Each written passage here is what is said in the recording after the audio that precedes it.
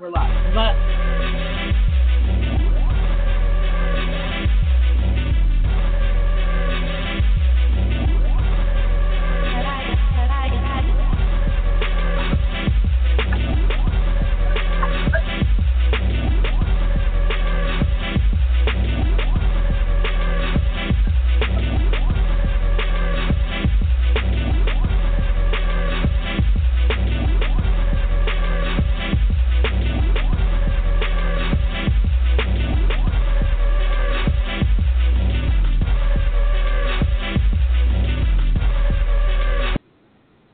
What's going on, Geekvibes Nation? This is another episode of Geekvibes Live. I was actually just thinking, guys, you know how most podcasts are like, this is episode 36 of blah, blah, blah? You lost track. I have no fucking idea what episode we're on. It's episode 100. This is episode 1000, and we're glad to be here. They don't keep season 17. They don't keep records on that stuff? Well, they keep records of how many episodes, but that's all you need. but that's of all of our shows. Oh, fuck. Yeah, so Let's just say this is season 4. Well, this is season 4, as told by Gerald. But no, we are a shorter team this week. Dane had a long day, so he has a night off. Caitlin has a night off. Kanan is somewhere in DCEU world on vacation. No, we love you, Kanan. Paradise Island. Right? Paradise Island. So we have the very short team of myself, Joel. What's going on, Joel? What's up? We also have Nick. What's going on, Nick? What's up, everybody? And we have Gerald. I love you. Hey, welcome back, Gerald. So let's get right into it. And you know what? I was going to start off with some MCU because that's the order I have it in. Good. But I'm not. No. I'm going to switch it up, and we're going to start DCEU. All right. We're going to start with possibly some of the biggest non-news to ever grace the geek world. Okay. Batman gets a haircut. Yeah. Well, no, Whoa. Ben Affleck. Well, first of all, this is, and Nick laughed when I made this post a while ago on someone's comment of Patty Jenkins coming back. So apparently, what's his name? Shit, I forgot the director's name. Who? Matt Reeves. Oh, okay. Was describing the Batman to be a noir. How you pronounce Noir. it? Noir. Okay. Noir. There we go. Noir. I always get confused on that. It's French, man. It's noir. Right. Yeah. Noir. So pretty much saying it's going to be more like a detective film rather than just like he's kicking down doors, fighting people. Mm-hmm. So he also gave us some huge non-news when he said Ben Affleck is still Batman. In other news, water is still wet. So that was the non-news of the day. Did anyone want to add to that non-news of the day? It is not news to me, but there are still some skeptics out there that believe he won't do it. He won't do the Batman with Matt Reeves, and then that he'll bail after Justice League. There's still skeptics out there, and I want to say to them, stop being negative. And if it happens, it happens. If it doesn't happen, stop bringing it up. But I mean, what confuses me every time someone says no, he's going to leave after Justice League.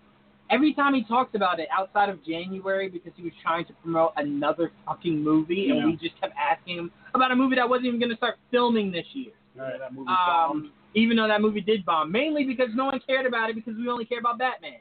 Hey, because it actually was a pretty good movie. But anyway, to back what I was saying, every time he talks about the Batman, he's so excited about it. Mm-hmm. This is a guy who said he had his one of his old houses had a quote-unquote bat cave in it. Right. So this is not someone who's just like, oh, fuck, yeah, guys, I'm going to be Batman. Yeah, we'll start filming. Yeah, whatever. Yeah. You know, I talked to Matt Reeves. You know, he said hi. I said hi. He's like, no, he doesn't sound, you know what I'm saying? He's really excited about it. Right. And he can't wait to start filming. Right. So all those guys, and go ahead, Nick. Well, I was just going to say, and not to mention, I'm sure, like, the notion of doing, like, a different take on Batman with this kind of detective film noir sort of aspect to it, I'm sure that's got to be intriguing for Ben Affleck. Like what, that's just a completely different, like, iteration than we've seen on the silver screen.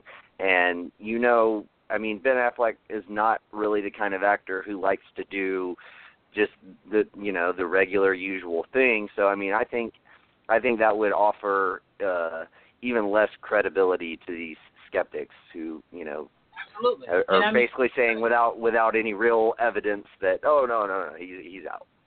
Right. Plus, he's in negotiations to do the sequel to Accountant. Right. So, like, they're still good. That's Warner Brothers. Right. That's Warner Brothers. Movie, right? Right. So they're still connected. And thank God we're getting that sequel, man. I just saw that the other day, and it's fucking awesome. That was a really good movie. I really enjoyed that movie. And I think what got me the most hyped about Matt Reeves being or helmed as the director was he said the same connection he felt for Caesar, he feels for the Batman. Right. And this is the greatest version of Planet of the Apes. I'll say in my opinion, because there's some people who will differ. In my opinion, this is the best form of the Planet of the Apes I've ever seen. Right. Well, I keep forgetting I don't count Mark Wahlberg's version. That's just like garbage to me. Mm-hmm. So it's the originals. Man, you don't know shit about no Charlton Heston. That's true.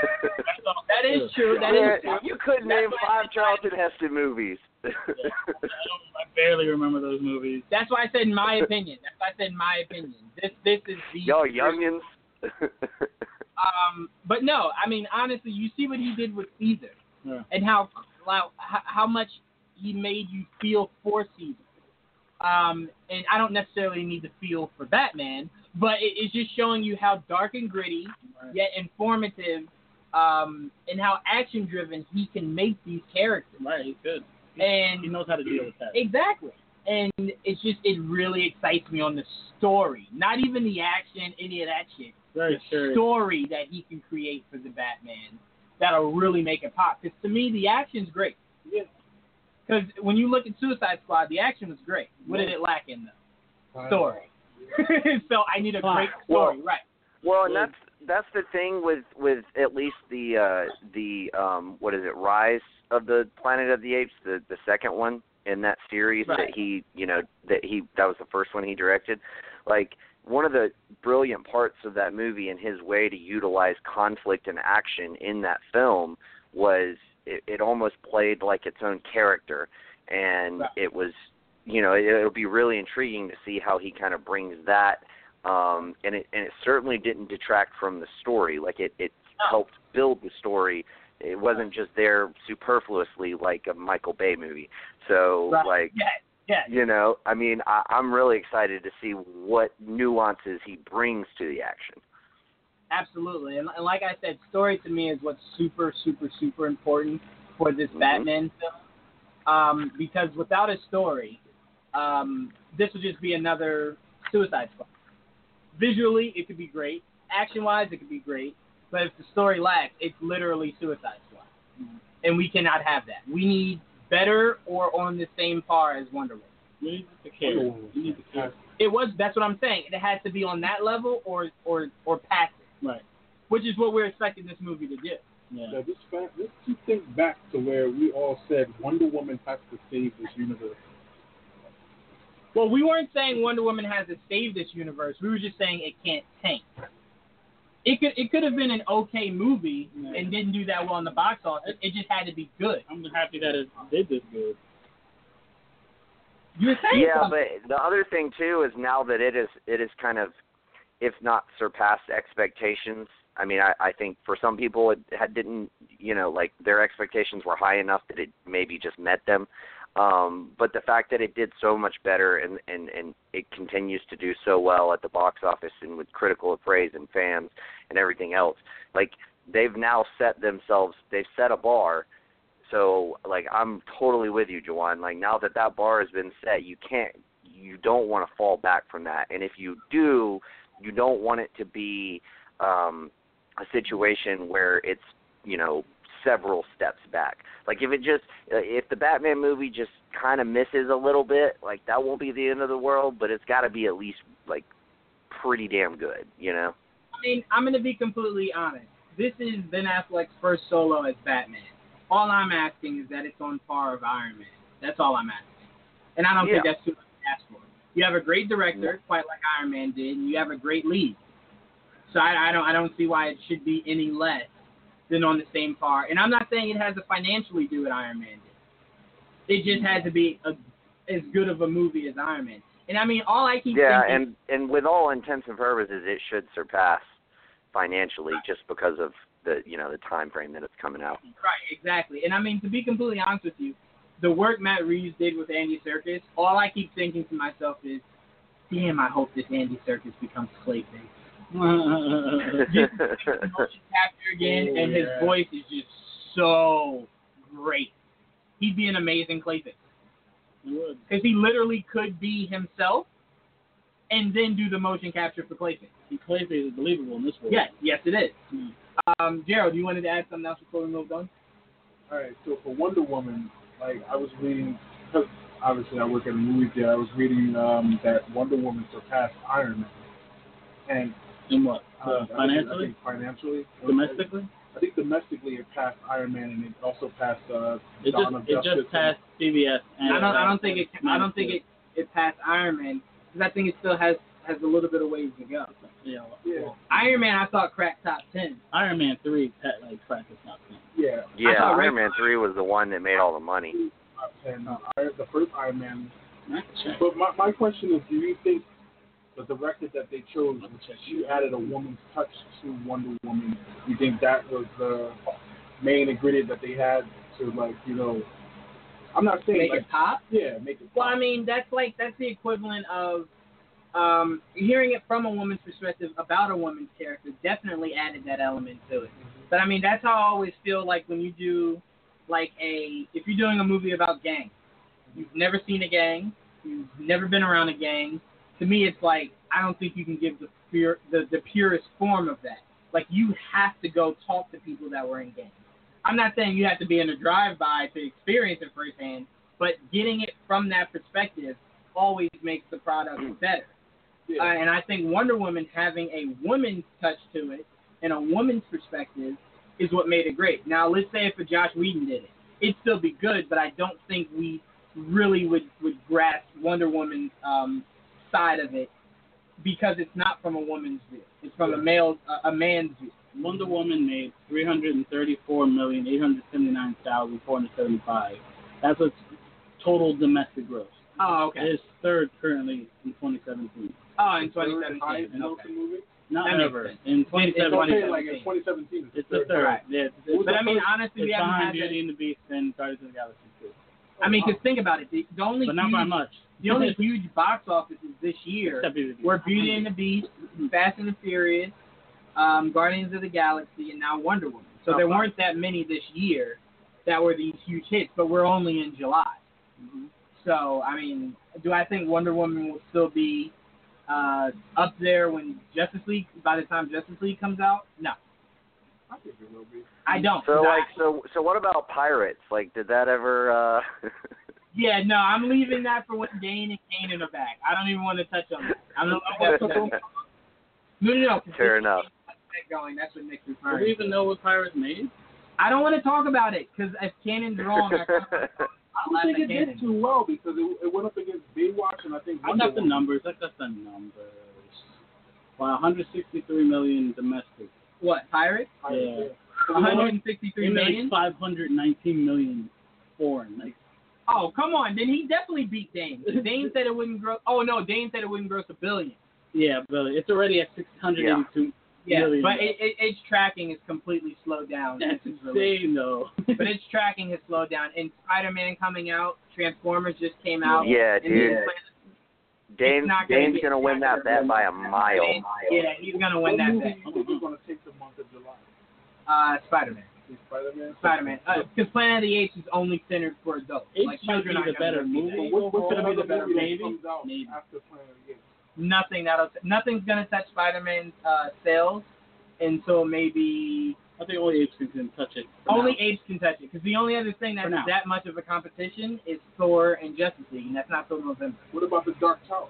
No, that's not going to come anywhere close. Again, you have to remember Spider-Man is catered for adults and children. No one's taking their child to go see Dark Tower. I think that's going to be good, though. No one says it's not, but they're not taking children to go see that. We're talking money, yeah. Well, we're not talking quality, we're talking money.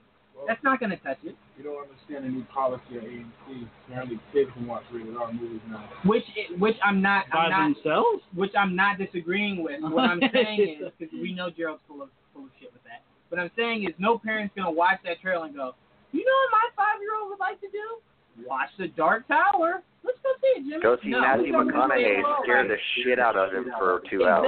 Exactly. So, no, Spider-Man isn't going to be touched financially until something like Justice League or Thor Ragnarok. I think what's going to be Spider-Man. That's overall. I think the one that would knock Spider-Man out of his space would be Thor. I don't think Justice League. Wait, you got to remember, it'll get knocked out of number 1. Are you serious? Are you serious? Come on, Gerald. That is disrespectful on molecular level. Okay, so we had this conversation. We were sitting in the exact same spot a month before BVS came out, and what happened? Okay, but that's different. How was I supposed to know BVS was going to be that bad of a movie? Because you said the same thing, yo. That's disrespectful how you said Wait. What did it bomb at? Money? It didn't bomb money. It didn't bomb money. Like, story-wise, and like as a movie, we're not talking quality. Money, we're not talking quality. We're talking money. Only money. You're just saying Spider-Man's not going to be touched by Justice League. That is Aquaman, Cyborg, Flash, Wonder Woman, Superman, and Batman on the same screen. Come on, man. We don't even know what. We don't even stop with your Green Lantern. Well, yeah, and not to mention, I don't necessarily have a problem with you saying Spider-Man will beat it, but like Thor is not going to beat it. Thor's not going to beat Justice League. And the crazy thing is, they're only a week apart. But you know what the biggest comedy is? You know what the biggest comedy is? What? None of these movies matter when fucking December hits and The Last Jedi comes out. So none of this shit, all this shit is trivial till December. That's when the real big boys come out. Right. That's all I'm saying. And all these movies aren't going to make any like, they're not going to matter come February of next year when Black Panther comes out. 2017, though. Yeah. Yeah, but doesn't Deadpool come out around the same time? No, Deadpool, it only worked that first time in February because no one knew what to expect. So its marketing was brilliant. Mm-hmm. It's not going to do it for the second time. What are you talking about? No, he's saying it's released. It's not coming out in February. It's not coming out. No. When did it come out, though? March, I think. I don't know. March or April. Yeah, around there. I actually want to say it's October, but I could be wrong. No. It's not that far out. No, there's 3 movies coming out next year. Right, because filming will be done with Deadpool 2 around November. Right. October, November. So it's not going to come out that late in the year. Actually, I think when I say it's going to wrap around then, I mean everything, like principal photography and everything. June 1st. Okay, so June then. 2018? Yeah. So it's a summer release. Yes. Yeah. Which honestly, if I'm Fox, that scares me. That scares me if it's a summer release. Only because what comes out in May, guys? Infinity War. Oh. Infinity War. Marvel got 2 movies coming out back to back. No, Marvel has something. Man. No. You got to remember, Marvel doesn't count as Fox. That's Fox. No, it says Marvel's name. Yeah, but because Marvel created it, but it's not MCU. So MCU is February and May. It's true. If it's stepping on its own toes. And time out. It's February, May, and July for Ant-Man. Ant-Man and the Wasp. Well, Black Panther's in February. No, that's what I'm saying. February, May, and July. You might as well just say Disney, because Disney owns all. Disney Marvel. Marvel, so right. Disney has we don't know what else coming out. February, May, and July. December. We're still talking about this. Oh my goodness. Anyway, let's move on to our next topic, guys. More to non-news out of the DCEU. Apparently, and Dane got really up in arms about it, but I won't get too much into Dane having a hissy fit because he's not here. So I like for him to defend his argument. But apparently, in Dane's mind, celebrities are not allowed to endorse themselves to becoming superheroes or movie characters. Usually Death Trap anyway. Well, honestly, to me, if someone spoke, no, don't answer that. I'm not. To me, whenever you lobby to be a character, I think it's one or two things. It's you going the Tyrese path, or it's you literally just poking fun. I mean, because remember when Josh Gad posted that picture on Twitter about the Penguin? Before he ever met Jeff Johns and actually went to DC Studios, we were like, dude, this is like, come on, man. Josh Gad is Penguin? Come on, man. Are you serious? And then what happened? He met Jeff Johns. He took a picture in front of the DC logo. and holding up a comic, and now it made more sense to us. Right. So when guys like Drake Bell do that, we can initially laugh at it, but we have no idea what's actually happening and why he felt compelled to actually post that. Right. So for anyone who does not know what we are referring to, Drake Bell from Drake and Josh, and he did all of that. He did the Amanda Bynes show. I don't want to mention his new work, like Fairly Odd Parents, because that was horrible. He also voices Spider-Man on the animated series on the Disney Channel. Used to. No, he still is. No, it's over. Oh, it's over. Yeah, it's a new one. Okay, I'm sorry. I forgot there's a new one coming. But anyway, he put up a picture of Dick Van Dyke. A picture of yes, it was a funny picture. He also put up a picture of the color gray, and then a picture of the sun. So Dick Grayson is what he was doing. Yeah, basically. And then he did a picture of a knight's armor, chicken wings. So for him saying he's Nightwing. Yeah. So he was very unique on his take on trying to hint at him being Dick Grayson, a.k.a. Nightwing. But we still don't know what he was trying to get at. All we know is that he was poking fun at the name Dick Grayson and Nightwing. That's all we know. So the first thing I thought was the same thing I still think with Josh Gad. It's animated. It's voiceover work. That's what he has the most experience in to date is voiceover work. So when I saw that, I didn't really think that much of it, but I said, who knows? He could possibly be a dope Nightwing. He's not on my top 5 or top 10. I wouldn't even say he's on my top 15. Yeah. But if he got casted, I'm not going to say he'd be horrible because we haven't seen him done anything like that. Right. Same thing I defend Charlie Hunnam with. We haven't seen him do anything near a Green Arrow. No. But we're going to say he'd be a horrible Green Arrow? What? You think Hickson is a badass? Oh, no, I saw him in Pacific Rim. That was pretty rough. That was the only thing you've ever seen him. Right, that's the only thing you ever That's not true. That is not true. That is not the only thing I've ever seen him in. No. He was excellent in Green Tree Hooligans. Okay, then. Okay, that's one example that you're saying he's bad. The other example, he was good. Right. And I'm saying he was good. Split. I'm saying he's good in King Arthur. King Arthur, he was good. He was also good in Sons of Anarchy. Yes. So what? So one movie he's bad, so he's automatically bad forever. So he's bad for everything. And what I think is funny is we've seen so many great Matt Damon films, but that doesn't mean Matt Damon would be a great Hal Jordan or a great Oliver Queen. All right. So what I'm saying is being an accomplished actor and not being that much of an accomplished actor doesn't mean you'd be great for something. Right. So great for something or bad for something. Right. So to me, I'm saying that the action movie that he helmed, he was terrible in. Like that I saw, the action movie that I saw. That he was in. But would you blame him or would you blame the writing of that film? I mean, because honestly, probably both. I mean, the dialogue wasn't great by any means, but his acting was atrocious in that movie. I'm going to be completely honest with you. I'd blame that more on Guillermo because outside of Idris Elba, who's just a phenomenal actor, everyone else was pretty black in that movie. Yeah, no one stood out except for Idris Elba. Yeah, I was going to say Elba killed it, but he always kills it. He always kills it. So I don't necessarily blame that on Hunnam. Everybody was black, but that could have been just how they were written for that movie. The lines weren't that good. It's unfair to him. Right. To cast that all on him. Right. To cast it all on him or to say he was necessarily bad. I say he was written, the writing was bad, and the directing for him was not necessarily the best. That's all. I loved him in King Arthur. Right. I loved him in King Arthur also. But all I'm saying, Nick, is, and now me nor Joel are saying Charlie Hunnam needs to be our Green Arrow. No. We're just saying we're not going to judge him based off of that one, possible bad performance that he had in and just because he looks like the character doesn't mean he's also good for it too. Right. He just happens to look like the character, and he's a good actor. I'd say my biggest example would be I had no idea who Andrew Garfield was before Spider-Man. I did. I had no idea. I never saw the Social Network. So I had no idea. And even if you did see Social Network, there's no way you see that and you go, this got to be a great Peter Parker.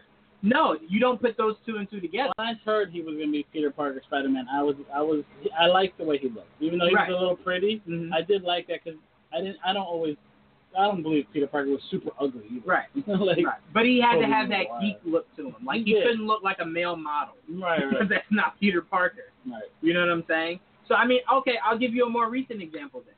Tom Holland. Did you hear anything about Tom Holland before Spider-Man? I didn't know who that was. But how much did he impress you when he jumped on the screen? Great. So what I'm saying is, and he wasn't my first guys, choice to be Peter right. Parker. He wasn't on my short list or my actual long list at all. At all. So what I'm saying is, you have to actually give these guys a chance.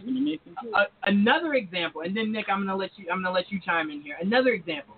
Nobody from the Defenders I had seen anywhere else that I was like, you know what, they'd be great for a Daredevil, a Luke Cage, a Jessica Jones, or an Iron Fist. I did see Kristen Ritter. I'd seen Kristen Ritter because she was on Breaking Bad and the bitch from Apartment 23. Only reason why I say no to Kristen is because what she's doing for Jessica Jones, albeit is great, is not comic accurate whatsoever. That's not actually how Jessica Jones was. No, she was. She acts just like her. She just doesn't no. Like the acting isn't quite like how it was in the comic. I'm not saying what she's doing is bad. Don't get me wrong. To me, it is. To me, she's doing just like the comic. I could be seeing it differently, and I'll completely take that. All right. But the bigger point I was trying to make was, I'll even give you Kristen. Okay. Visually, she doesn't look like that. I'll give you Kristen. Outside of her, nobody else, you were like, all right, yeah, that guy's gonna knock this out of the park. I knew who this dude was. I thought Finn Jones was gonna be great, but I wasn't proven right in my assessment there. I wouldn't blame that on him. I'd blame that on the showrunner. Yeah, and you can tell already what. And it was rough. How many like bad acting performances are you just gonna be like, that's not the actor's fault? Like, some of it has to fall on the actor too. To be completely honest, they rushed it with the casting because they cast I it agree. after it already started the idea of Iron Fist. Right. So they rushed him. So he didn't have time to actually train for the role or do anything else. Yeah, but I'm not talking about the fight choreography. That's its own demon. Like, his acting in the show wasn't very good. The dialogue was just bad for the show. That's true. The dialogue was not very good, but, Harrison Ford turned bad dialogue into great dialogue for Star Wars. Like, if you're a really good actor, you can pull it off. Only difference is no one here is saying Finn Jones is a great actor. All right. So all I'm saying, if he was I'm saying he's not a bad one. If he was a great actor and did bad in that role, then I'd 100% agree with you. That's more so on the actor than anything else. Right. But no one was raving about this guy before Game of Thrones or before Iron. He wasn't even in Game of Thrones all that much. Well, okay, I get what you're saying, but like, I think you almost have those flipped. Like, if you're a great actor and you give a bad performance, yeah, maybe we say you're phoning it in. That's usually what people say. But I think you can almost give a little more credence to, maybe poor direction. Kind of like, Ewan McGregor is a terrific actor, but he didn't. I'm not saying he was like a bad Obi-Wan Kenobi, so don't let it come off that way. But that's not nowhere close to one of his best acting performances, and a lot of that falls on Lucas and like his inability to draw out a great performance out of him, especially with so much blue screen and all of that. But I think something that you said kind of hits the nail on the head, though, Jawan. It's like, you're saying, like, with Finn Jones or whoever it may be, like, you're like, we're not saying they're like a great actor, we're just saying they're a reasonably good actor, or okay actor. Like, if you have the right combination, you have the right director, you can make it work, yada yada yada. And I don't disagree with that. I think there's you're making very valid points there, but I think on the flip side too is, do you want a good or okay actor, or do you want a great actor? Like, do you think, like, you have to, I just feel like you have to weigh all of that. And as it pertains to Charlie Hunnam specifically, I don't really have a big problem with Charlie Hunnam being Green Arrow. I would probably prefer that if that is the direction they go, that he kind of plays a background role, like a Hawkeye type figure, and not get his own movie per se. But like, as far as some voice actor being Nightwing, who we know is going to get his own movie, or at least that's the thought going on through most people right now. I just don't see you putting a voice actor in that role. Like that, everybody's line is somewhere. that's past my line. That's past where I draw my line. Well, what I was trying to explain to Dane was he isn't anyone's pick. All I was saying was you can't discredit him because he's had more experience in voiceover work than actual physical movies. All I'm saying is that doesn't mean he can't play the role. Right. I'm not saying he's my pick for the role, but that can't be your reason to why he can't play that role because he hasn't done it enough work. And I think that would have to be like the big discrepancy is like I'm not going to sit here and say like no, he can't play the role, but I do think it's reasonable enough to be of the opinion that because he is predominantly a voice actor, that there is like no chance that he will get the role. Like, no, he's not going to get the role. If people who are saying like he would be good at the role, like yeah, maybe, but like there are just so many other people that are better. So I see the gray area between both of y'all's arguments. No, but time out. That's not what Dane said. If Dane said that, I would. I'm not defending what Dane said. I'm just saying like that's what I think. Right, okay, so what I'm saying is if Dane said what you said, there would have been no argument between us whatsoever because I completely highly doubt he'll get the role. My argument was because of his lack of actual live action films, that does not mean he cannot play the role. Now, that it just means he should not play the role. Exactly. I'm saying you cannot say that he does not have the acting ability to be that character. We do not know that. We have no idea how much he studies his craft. Mm-hmm. We have no idea how much he practices acting outside of doing his voiceover work. Mm-hmm. We cannot judge someone off of that. Right. That's all I'm saying. So if Dane came out and said what you said, Nick, there would have been no argument because I highly doubt he gets the role also. Mm-hmm. I think Joel's in that same boat. We're just saying you cannot say because of the lack of star power that someone cannot play that character. And like I think Dane's biggest issue is probably more on the movie side. And I don't think that he's talking about the cinematic side of it. I think he's probably talking about the show that's coming up. Yeah. And if that's the case, it's even more likely if it happens that I'd have less of an issue. Right. Like if he's Nightwing on the TV series, I'm like, all right, fine, whatever. Right. Which again isn't our first, second, third, fourth. It's still not my first, second, third. But I don't know the TV actors I got on the movie yet. Right. And you say movie actors, I'm like, oh, he's definitely not in my top 15. But TV actors, I'm like, I can't have a long list. So if he pops up there, I'm like, oh, I know who he is. And if he does good in the audition, who am I to, When I look at the idea of Drake Bell possibly being Nightwing for the TV show, the first thing I think of is I thought watching season 1 of Arrow that outside of the guy who plays Malcolm Merlin and maybe like his parents and stuff, the acting from everyone else was horrible. They had gotten better since season 1. Like Stephen Amell is a way better television actor in season 5 than he ever was in season 1. So, I didn't know he existed before Arrow. So what I'm saying is Drake Bell could do a live-action TV show. Because you don't know. Right. So that's what I'm saying. You have to give him that chance. Right. But and I would just add like additionally as far as like I would say I wouldn't go so far as to say he can't play the role. I would go so far as to say the studio can't cast him. You can't cast that guy in to lead a major motion picture. You just can't do that. No, you can't. That I don't disagree with at all. I completely agree. Yeah. I'd even go as far as to say Charlie Hunnam, even though I would completely support him as a doing a solo film. I have said for the longest, my first two choices for Green Arrow is Ewan McGregor as an older Green Arrow, and the guy from Lucky Number 11. Those are my two Green Arrows. So Charlie Hunnam isn't even in my top 2. So I don't necessarily think he deserves it more than... And Matt Damon, to me, is ahead of Charlie Hunnam. I like Matt Damon. So what I keep trying to tell Dane is, Dane, I'm not saying you need to make this guy our Green Arrow. He's the only one.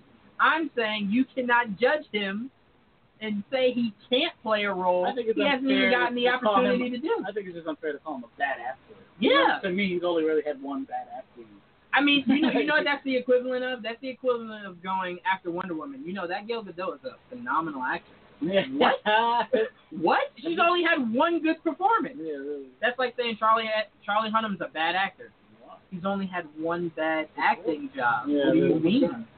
You could say Pacific Rim, as Nick pointed out. That's literally the only thing you can say. If you're one of those he's only been in 3 to 4 films. I've never highly criticized an actor for being a bad actor until I started hanging out with y'all. Because I swear to God, I'm like, I never looked that way in my life. I've never cared how much. So I knew the difference, but I never highly criticized any acting job like that. Like, oh, this guy's and hey, did any of y'all see The Lost City of Z? No, I haven't seen it. No, but I haven't seen it yet either, but I heard it. I saw it got great reviews, and he's the lead actor in that. So yeah, I think he did it with Tom Holland. Tom Holland, yeah. I think he's in it as well. Yeah, exactly.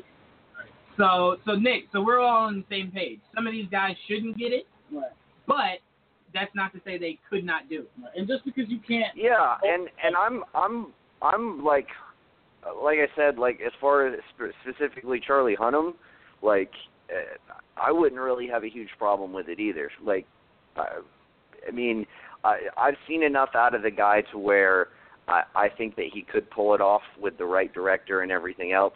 But like I said, if you were to pick Charlie Hunnam, before you do any kind of solo movie, work him in with the rest of the crew. If you're going to go that route.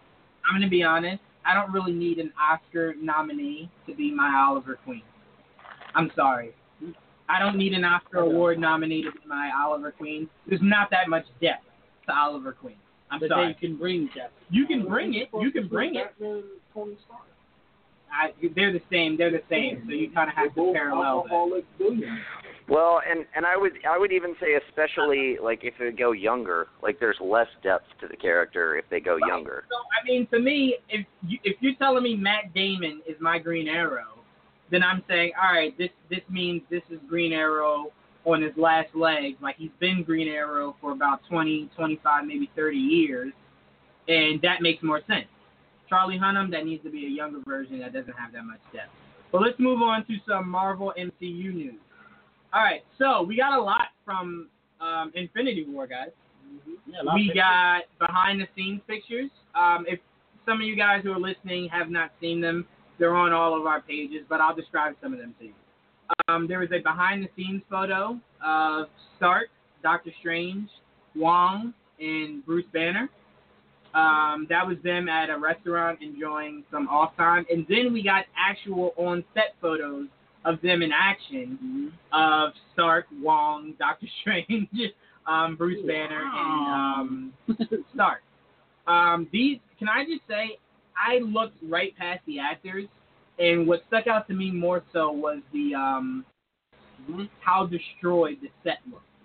Meaning, whether it's Thanos' minions that he sends, or it's Thanos himself, Earth ain't looking too good in some of these set photos. Right. Joel, what were your thoughts on the set photos? The photos are cool. I like what they're doing with Iron Man's armor in this. Yeah, that shit looks really, really. I can't wait to see the full product. And I like the way he looks in Spider-Man: Homecoming. Mm-hmm. Like I love the way it looks in Spider-Man: Homecoming. Is that the same suit? No, it has no, it's a different suit. Toys, man. Of course, it's not the same suit. Toys, man. Right, you gotta sell toys. Yeah, come on, man. Toys and stuff. You know, would that be Mark 40?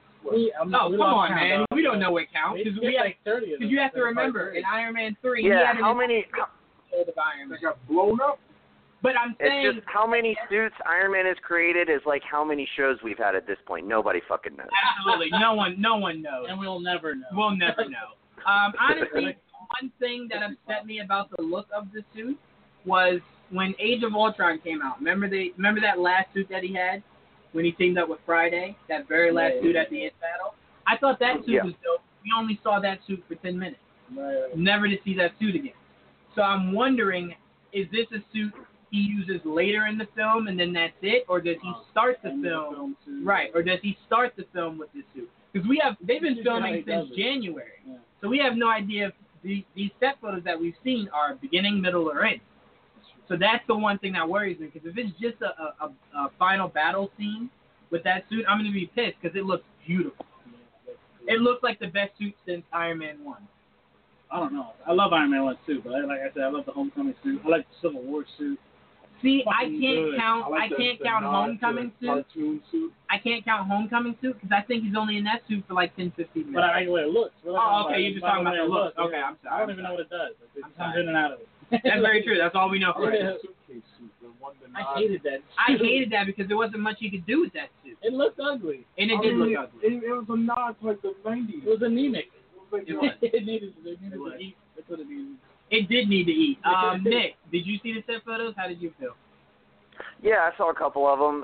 Yeah, I like the suit. It looks pretty cool. I just, they're always like updating little specific modifications, making it tweak it, make it look a little different. And I mean, it's like the, seeing the new Mercedes-Benz. You're like, oh, so they did this, they did that. It's pretty cool. But yeah, I'm with you on the destruction, man. I just can't wait to see Thanos just annihilate everyone. Like, I am so geeked for that because, we just haven't seen that kind of that really, really strong villain who can just destroy everyone. So, like, not quite yet. So I'm really excited for that. I hope Brolin delivers, and I hope they have it written well, and I hope they bring a fair amount of depth to the character. And I kind of really hope that it's like that they really are going to make this like Thanos' like story, and then everybody else kind of fits around him. Like, I think that would be a very interesting way for them to do things. I completely agree, and at no point should Thanos be watered down to make the Avengers seem stronger. Because what I keep saying is we have not had a villain, including Loki, that has really given them a threat of this magnitude. So I need to know that their backs are against the wall, and it takes everything out of them to prevail. Because if they do Thanos like they did Ultron, I will literally, from this point on, go, the best villains we'll ever get moving on is literally from Netflix. The more villains with actual substance, to where you feel like they can take away from you. I even like the Iron Fist villain. Yeah. Well, I'm interested to see what they do with Death, what they do with Lady Death, and how they work that in. If Hela's going to be that role, and how all that works. Like, because that can give his character a lot more motive, and that's kind of been one of the things that are lacking in Marvel is they'll give a character a little bit of motive, but they won't really develop it. Like, the best example that I can think of is Iron Man 2, where, you got the Mickey Rourke's character, and they just cut all of it out. They cut, like, all of his scenes out that were, like, building the narrative of his motive, of why he really hates Stark. And, like...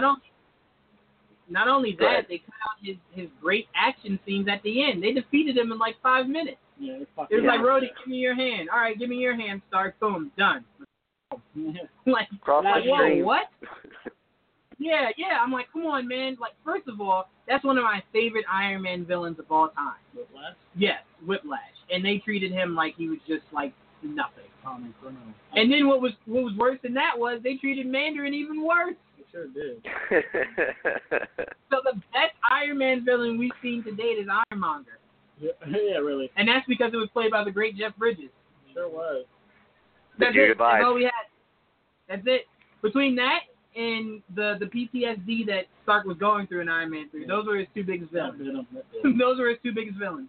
I'm really yeah. Like, outside of that, we have dude,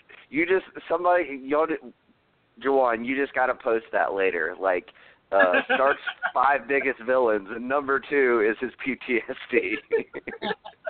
That literally was it. I mean, the alcoholism he almost faced in Iron Man 2 could have been, barely, could have been his 3rd biggest villain.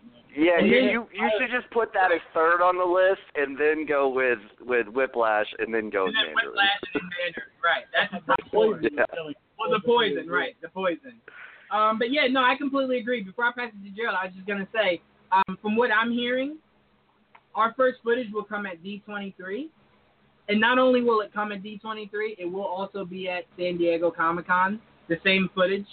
Because we won't get, how last year, after they showed us the footage from Comic-Con, they immediately showed us, like, through YouTube and stuff. D23 does not play that shit. You'll get it, but probably after Comic-Con. which is the week after. Yeah, you don't get no. Right, D23 gives no fuck. It gives no fuck. It's like, wait, what? You want to see this shit? Come to D23. That's how you get this footage. But no, before I pass to Gerald, what I was gonna say was, what I'm hearing is the footage that we're gonna get. Remember when Age of Ultron, that first footage came out, when all we saw was the Avengers laying out as dead bodies, and then the chilling voiceover that James gave us. I'm hearing, yes, I'm sorry. I'm hearing that it'll be along the same lines of that, but you'll see flashes of Thanos, and you'll understand how extreme in the level of magnitude that this film is on.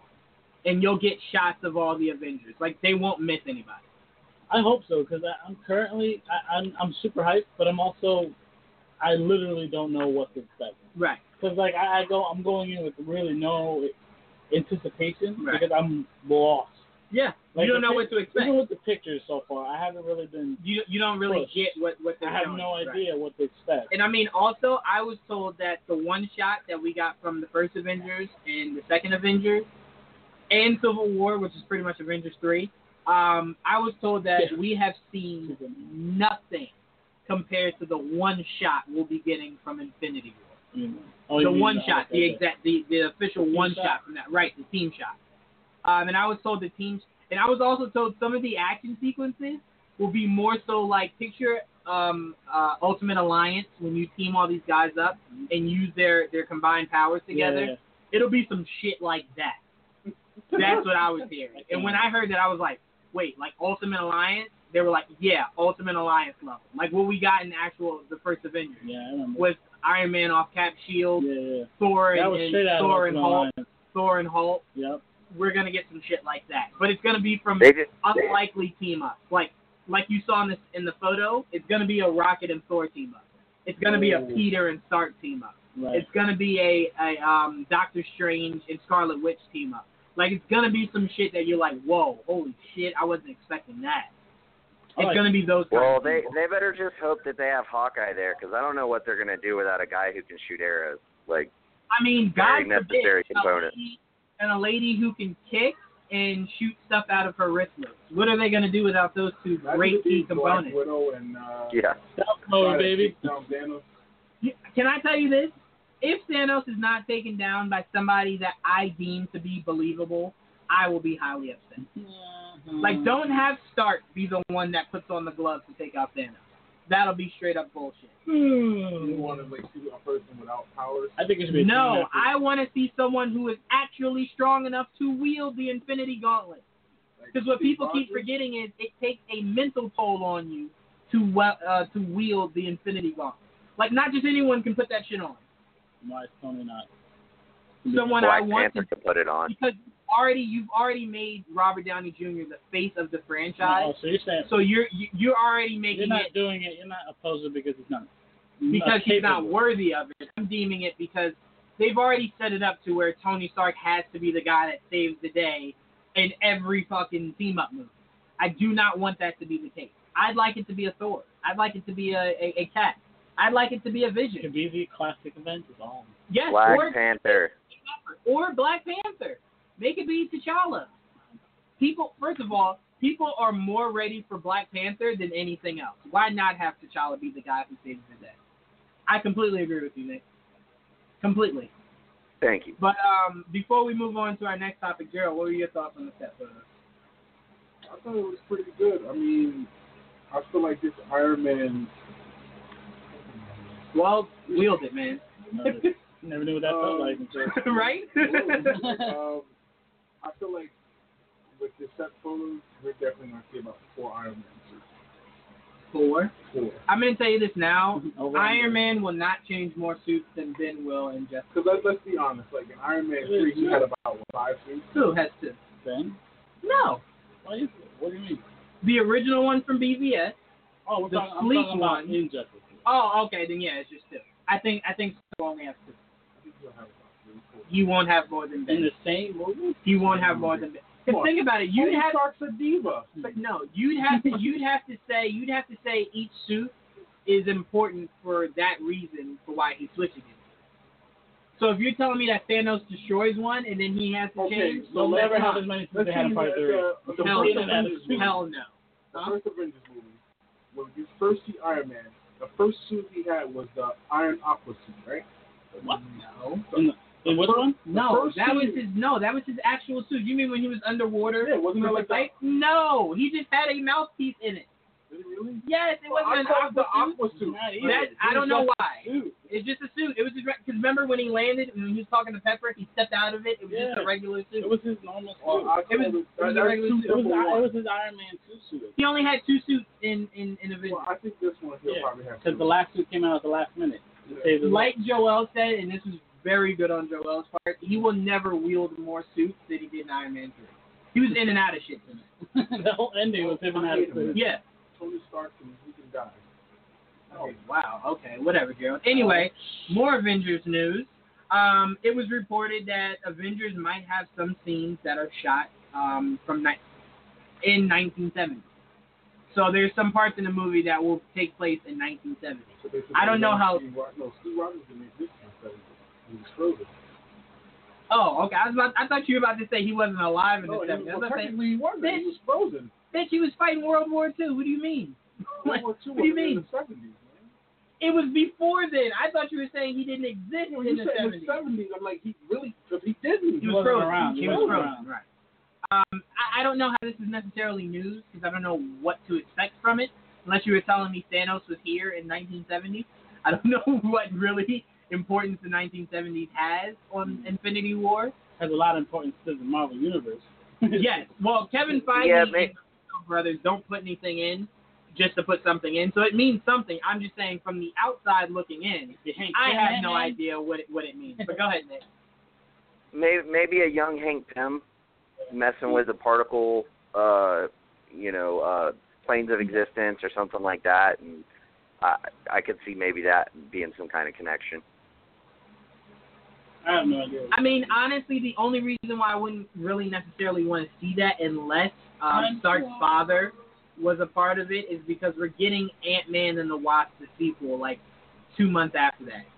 So we're going to see, like, so you could have just put that in the second movie. It doesn't really belong in it. Like, I won't say it doesn't belong in it because I don't know what it would be. But it just, to me, wouldn't make the most sense. The Howard Stark scene? Right. Sure. If a Howard Stark scene would make more sense. Even though I think, 70s, Stark is like a baby. Tony, yeah. Yeah, he was born in the 60s. Right. All right, so let's move on to our next topic because that pretty much isn't anything else we can really dig into. Joel dropped some breaking news on us. Samuel L. Jackson will reprise his role as Nick Fury in Captain Marvel's solo film, which will start filming in January. So, is he confirmed for Infinity War? Yes. He said it out of his own mouth. Now, whether that's actually true is for us to find out. You're not going to text. Marvel and Disney not going to text Samuel L. Jackson. But listen, you got to shut the fuck up because that's Sam Jackson. Well, first of all, they wouldn't have to do that because Samuel Jackson doesn't really say much. But he was asked when will we see you again, and he was like, in the new Avengers movie, which to me isn't really spoiling anything because I think that's the least character I'm looking forward to seeing in this movie. Yeah, but he always brings like, oh shit, he's still around type. Yeah, so I mean, honestly, I don't need the shock factor. Started with Nick Fury, you gotta have Nick Fury. Right, you gotta have him towards the end of this first wave, because it's the end of what we knew. Right. So he has to be in it. But Nick, what are your thoughts on Nick Fury coming back? For I mean, I'm fine. Yeah, I'm fine with it. The only thing that sucks is like I really wish that like they would kind of get a handle on this. Well, this character is going to be in this movie 3 years from now after the subsequent 4 movies or whatever that are already slated to come out before it, because then you're like, okay, well, I know he's not going to die. So, like, it sucks a little bit of the suspense out of it for me. So, I mean, I'm not really a huge fan, like, not a fan of the announcement. I'm totally fine with seeing him as Nick Fury again. Completely honest with you, I've always had that mentality. Like once you go, oh, Matt Damon will be in Jason Bourne Part 2. Well, if I didn't see Jason Bourne and I was hoping like this would die here, like all right, well, I know that's not gonna happen, so yeah, I'm gonna just skip this. But no, I mean honestly, I completely understand what you're saying. I'm of the same grain, but I think the reason why they announce it is because come January when they start filming and you see a set photo of him, you still know he's not gonna die before Infinity War comes out. So it's like it's a move. So I guess they're like, I'd rather just tell you than you have to see the set photos and ruin it that way. Captain Marvel's not doing Yeah, I mean, I guess it's like, yeah, kind of a catch-22. Damned if you do, damned if you don't. They really tried to kill him. Only difference is we didn't know that he was going to be in movies past Winter Soldier. That's why that resonated more. But I'm saying they already did it. Oh, yeah. No, I agree. If they killed him again, he'd be dead for real. Like, they wouldn't bring him back. But I don't think we have to worry about that till Avengers 4, where we really have to start worrying about guys not coming. Yeah, exactly. Right. But no, I mean, I love this. The main reason why I love this is because you know the first thing I thought about? Nope. Remember Earth's Mightiest Heroes? Nope. Remember the storyline? Remember the storyline of Sword and S.H.I.E.L.D. working together? Yeah. And guess who was the bridge between the two? Captain Marvel. It was. So I'm really curious if that's what the connective glue they're looking for in this solo is S.H.I.E.L.D. working with Sword. Maybe Sword is in the Agent of S.H.I.E.L.D. next year. Yeah, that's what I'm saying. There's so many different pieces that you can work with, but that was the first thing I thought of. Because remember in Earth's Mightiest Heroes, Fury wasn't even running S.H.I.E.L.D. It was Maria Hill. Maria Hill. And Fury was just more so in the background, but still it was S.H.I.E.L.D. teaming with in the Civil War comic too. Right. So I mean, I'm really interested in seeing what the S.H.I.E.L.D. Captain Marvel connective tissue will be come January when we'll get more news on the movie. Because I'm waiting to hear from the directors, but we're well far out from January. We might hear more come San Diego Comic-Con.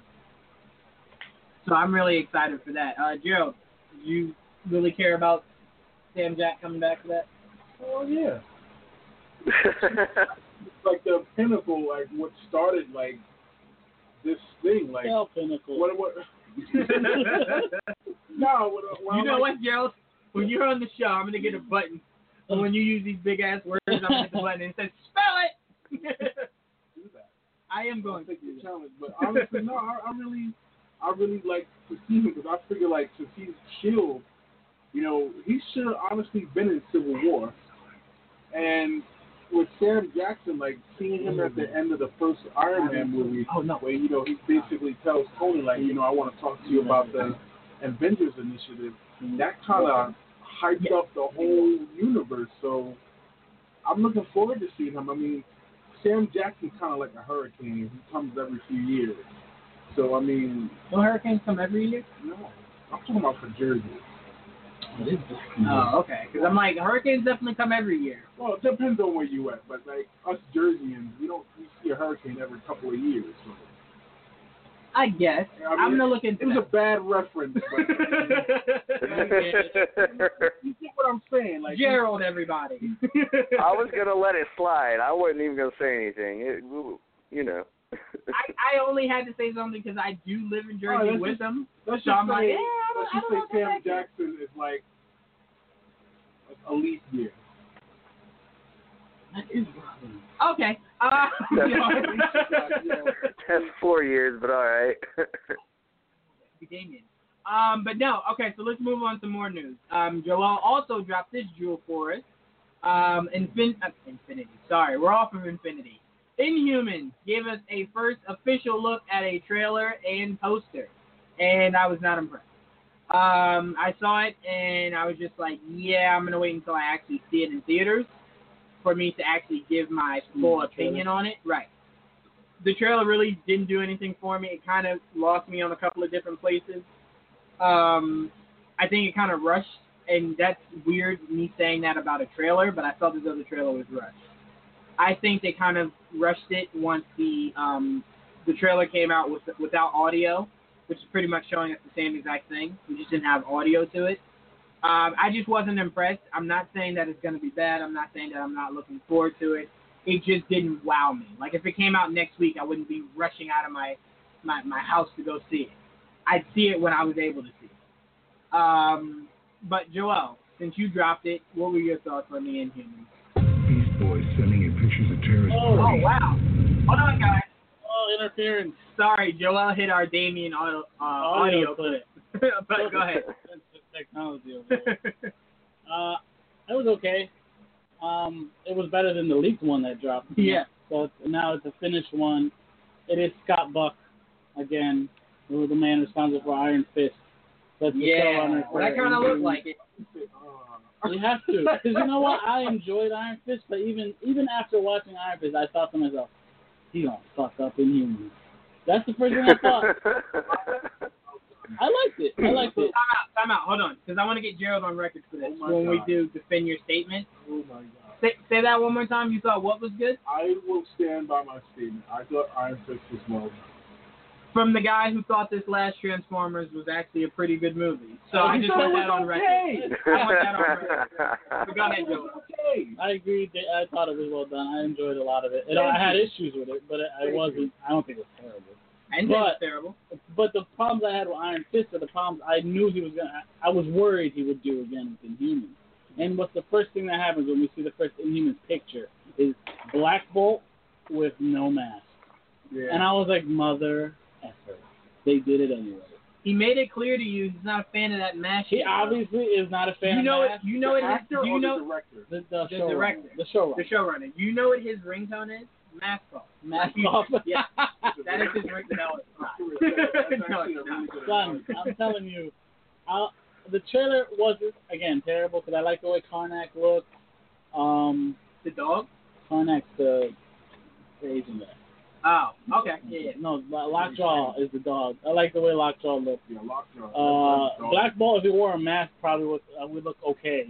I want to ask you about a scene from that trailer. All right. When Black Bolt's talking to Ramsey, Mm-hmm. and it looks like he's about to explode on his brother. Right. And then Lockjaw shows up, takes him from there, and takes him to the middle of the street. Yeah. That made no fucking sense to me. Why they end up in the middle of the street? No, not why you took him to the middle of the street. Why you just didn't take him somewhere else in the kingdom? Why the hell did you take him? Why'd they leave? Why'd you leave? Adelan? Yeah, why'd you leave? What is Black Bolt's power? Isn't he like he had like a sonic speech or something? Like if he talks It's like even more sonic than that. It's worse than he's a talking A-bomb. Yeah. But I'm saying like in the trailer though, doesn't he talk to somebody without killing them? No, because he can't talk without killing someone. Yeah. His whispers can cause. That's what I'm saying. Cause So how is he talking to somebody? He does. I don't recall him in the talking show. to someone. Apparently, he's going through sign language. Yes. But honestly, they shouldn't have done sign language. They should have had him just speak through, not Medusa. Oh, Medusa, well, yes. Medusa's the only one that could talk to him without sign language. Yes. No, she understood what he was saying. Right. Through just that connection. They have a connection. Medusa and him have a connection. That's how he with anybody else, usually, in the show, they're going to say he uses sign language. Because he can't physically speak to you without destroying whatever's around him. Yeah, right. So if you're in front of him and he's like, shit, I want that grade. At the end of the trailer, oh shit, your head came off. It'd be even worse. His body would go so his voice is like a sonic boom? Yeah. No, it's like a nuclear bomb. Yeah. You do the destruction. If you saw the end of the trailer, he gets like they gut punch him. He just grunted and the car flipped. Right. Like the top That's car the flipped. magnitude. Now, some people are upset that's the only thing that happened. But that was a little bullshit. Yeah. Some people are like, why didn't the fucking city go up in the flames or whatever? Well, it wasn't to the level of that. That's what I'm saying. I'm not upset by that because I think it's already OP. If you tone it down a little bit, I'm okay with it. I think they did a human crossover with the Spider-Man, the Drake Bell version. Yeah, they did that with. He just said peace and like the fucking planet-sized meteor blew up. I'm gonna be honest. If he was like in outer space and said deuces, Earth would split in half. I don't know. Earth would split in half. Come on, Joel. No one can hear you scream, too. He wouldn't be able to breathe. Right, he wouldn't be able to breathe. I think his gas will probably. I wonder what his spark. He's like, but wait, how could he be in space though, right? I wonder what his sparks do. But go ahead. Apparently he can blow off a mountain with it by talking. Yeah, like. Is it by talking or whispering? No, not whispering. So he goes high, like the mountain. That mountain's gone, yeah. No, if he says like a full word in actual... We don't know how powerful it is to be screamed. Let's put it that way. Well, we do, because we saw him battle World War Hulk. Oh, yeah. Remember when Hulk first came back? Yeah. And he was screaming, and Hulk was eating that shit. Hulk ate that shit. Hulk is super OP. Anyway, it wasn't a terrible trailer. It just wasn't very exciting. No, I just said it didn't excite me. No, yeah, it didn't do much. So this is gonna be a movie or a TV show? A TV show, but it's showing in IMAX theater. In IMAX September 1st, and then it'll come back like a month later on ABC. So we'll get that, Friday and night. then around that time. That's why I'm worried about it. Yeah. Around the time that I wouldn't say that because this season of Agents of S.H.I.E.L.D. wasn't bad at all. It was okay. Well, ABC is owned by Disney. Yeah. That's why. That's what's watered down. And if you saw the trailer, they showed Trenton. Yes, they did. Very small. We didn't get a not in the water. No, we didn't. For some reason in the grassy lands, but okay, I'll take it. I'll take it. Anyway, back to Nick. Nick, what were your thoughts on the Inhumans trailer? Well, it's interesting because I didn't know that. So, Joel, you were saying that like the showrunner for Iron Fist is doing this one too. Yep. Yeah. So, like the thing that I'm kind of with both of you guys. Like the thing that I kind of kept thinking was, God, man, that Defenders trailer is just so much better. You know, like, and which makes sense now because the Defenders is being done by the guy who did Daredevil. And so, yeah, that I got to admit, that does make me a little bit nervous. Oh, okay. I'm sorry, Nick. Go ahead. Oh, that's it. I was just saying, like, I mean, with knowing that, it makes sense why I felt like the Defenders trailer was just that much better and why, like, my hype level is so much higher for that than Inhumans at this point. I'm really hoping for something really good. And, I mean, it doesn't matter. All of us are going to be there in IMAX to see it. But, like, I'm really hoping that it's going to be, like, something almost transformative to where we can see other kind of TV shows take up this kind of pursuit and doing, like, smaller 8 episodes, throw a couple in theaters because I really want to see Star Wars do something like that because I think that would be the best way to do Knights of the Old Republic. So, Nick, like, I really want it to be a home run, but I'm skeptical. Before we move on, Nick, I just want the world to know me and you have been lobbying for Knights of the Old Republic Hell yeah. God knows how long. We have been lobbying for that to be the next phase. It needs to be. Like, that's what needs to happen, and why not? And if you can team up with IMAX and do even, like, maybe team up with IMAX and Netflix to fund it, and, like, let them both fund it, and then boom. Boom, What's there that? it is. No, I was saying have it be on Netflix. I completely agree. Yeah, and you could still show the first two episodes in IMAX, have it be 8 episodes, and do that for, like, you know, I don't know, like 10 seasons, like as many as you want. If you do it through IMAX for the first 2 episodes, do you know how high that would raise Netflix's subscription? Because people would go, damn, I love those first 2 episodes. How can I see more? Oh shit, I have to buy Right, Netflix. and do you know how much money Netflix would dole out for that? Like, so much money. But let's move on to our next topic. Let's go to our segment that I like to call "What Stupid Thing Did Amy Say This Week?" By Amy, I mean Amy Pascal. All right, so she was doubling down more so on her whole "Shut up, Kevin Feige. I know what's happening with Venom. You don't." And she kind of told us this week that Venom is in the same universe, but not the same reality. Meaning, no, Venom, same reality, but not the same universe. Reality, not the same universe. Sorry, I had it backwards. I'm sorry. Yeah. Pretty much meaning like he would interact with Spider-Man before he ever interacted with the Avengers. Pretty much is what she was getting at by that. Mm-hmm. You see him interact with Spider-Man well before he ever interacted with the Avengers. Right, or any other MCU property. Or any other MCU property, which to me makes the most sense. Right. Because I think what she's trying to get at is we're not going to wait for Holland's contract to be up for Spider-Man to interact with Venom. Right. It would be before then, if at all. Right. Which makes sense, and that's best to double down on that. Because you had a lot of people that were like, oh shit, so Venom versus Iron Man? I can't wait. Oh wait, no? All right, well, this bitch is confusing me. What is she saying? Yeah. So she completely doubled down on all of that. Kevin Feige had to double down on he has a separate universe that he's technically in, maybe. Right. Right, like Spider-Man has distant cousins he never knew existed. Right. So he's about to meet them. So, I mean, honestly, this is good news, bad news, in between. Because, I mean, when she says this, we could possibly never see Tom Holland Spider-Man interact with them. I know.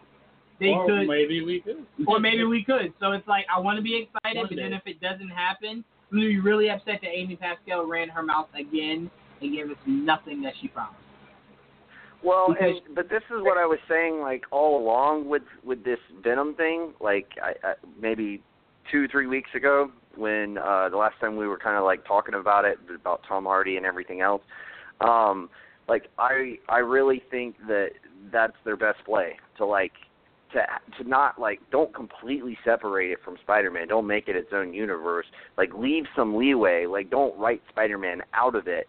Just, you don't have to necessarily include him in the movie, but just leave yourself the leeway so down the road, depending on what happens, you never know. And, like, I think that is kind of a smart way for them to go about it. It just sucks that Amy Pascal, like, can't just come out and say that, you know, like, just come out and say that and then be done with it. Like, we don't have to have this back and forth for 3 weeks about it. I completely agree. To me, it's a miscommunication. You know what? I'm not going with that. It's not a miscommunication.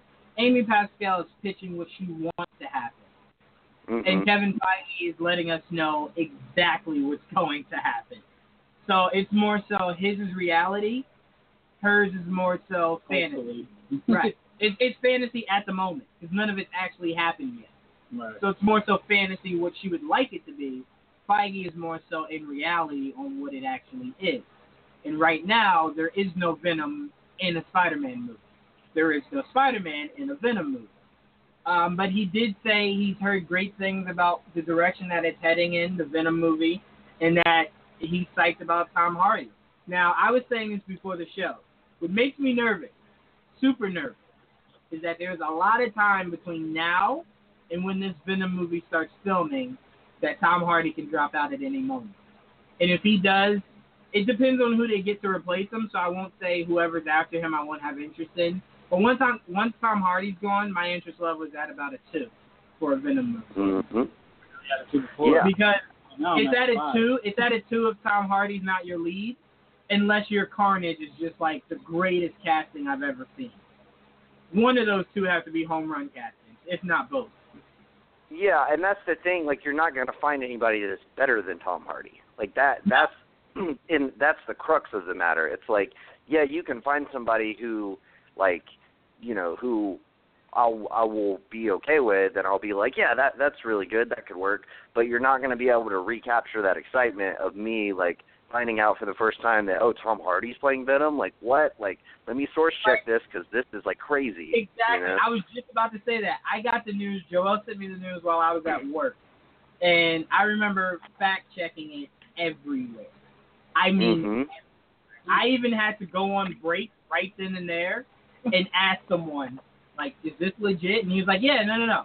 It's everywhere. And I was like, no, I see it's everywhere. That's why I'm making sure it's legit.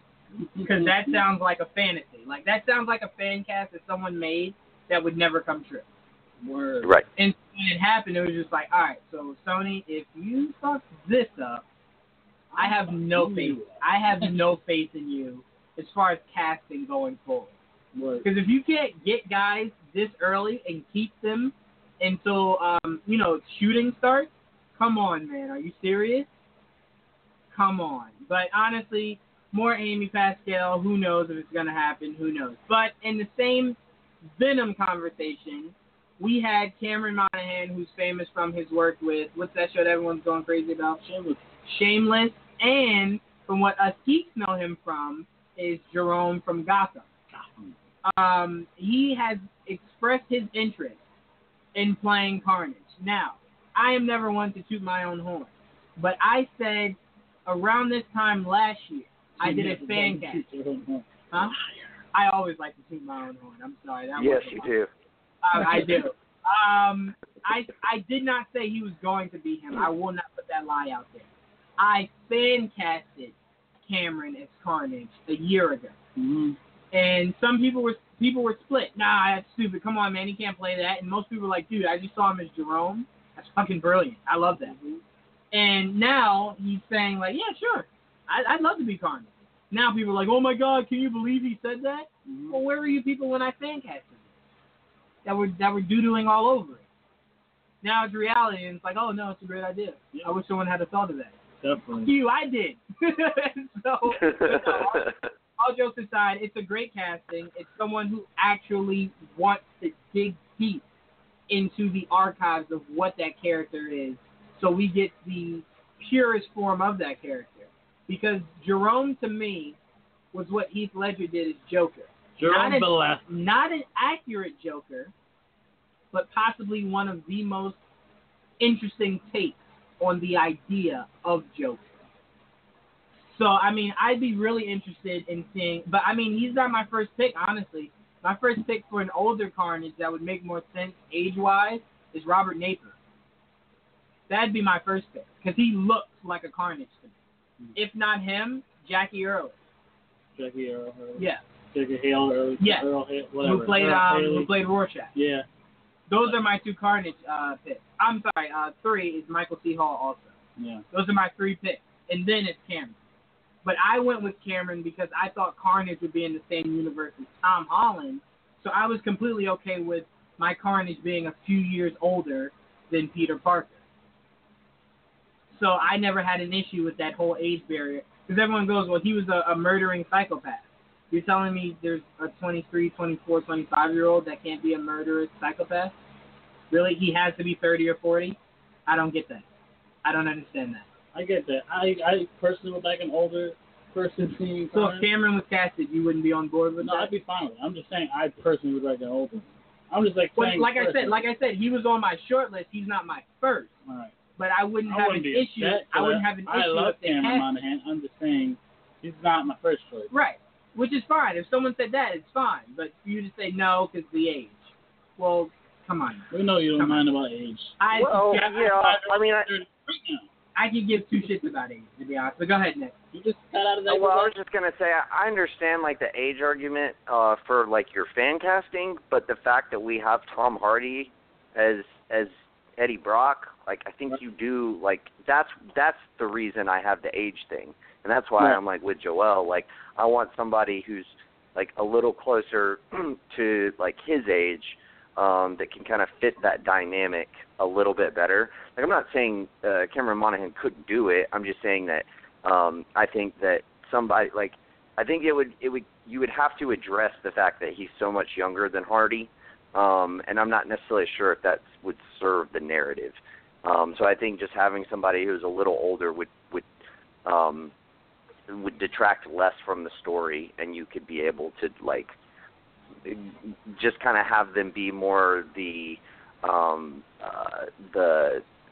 yin and yang to each other as far as how they deal with the symbiote. And I mean, they're basically same age, you know, like and have both led, you know, I guess interesting lives. Obviously, one's a psychopath murderer, and the other is like a down on his luck. You know, fired photographer, you know, if they even go with those 2 paths.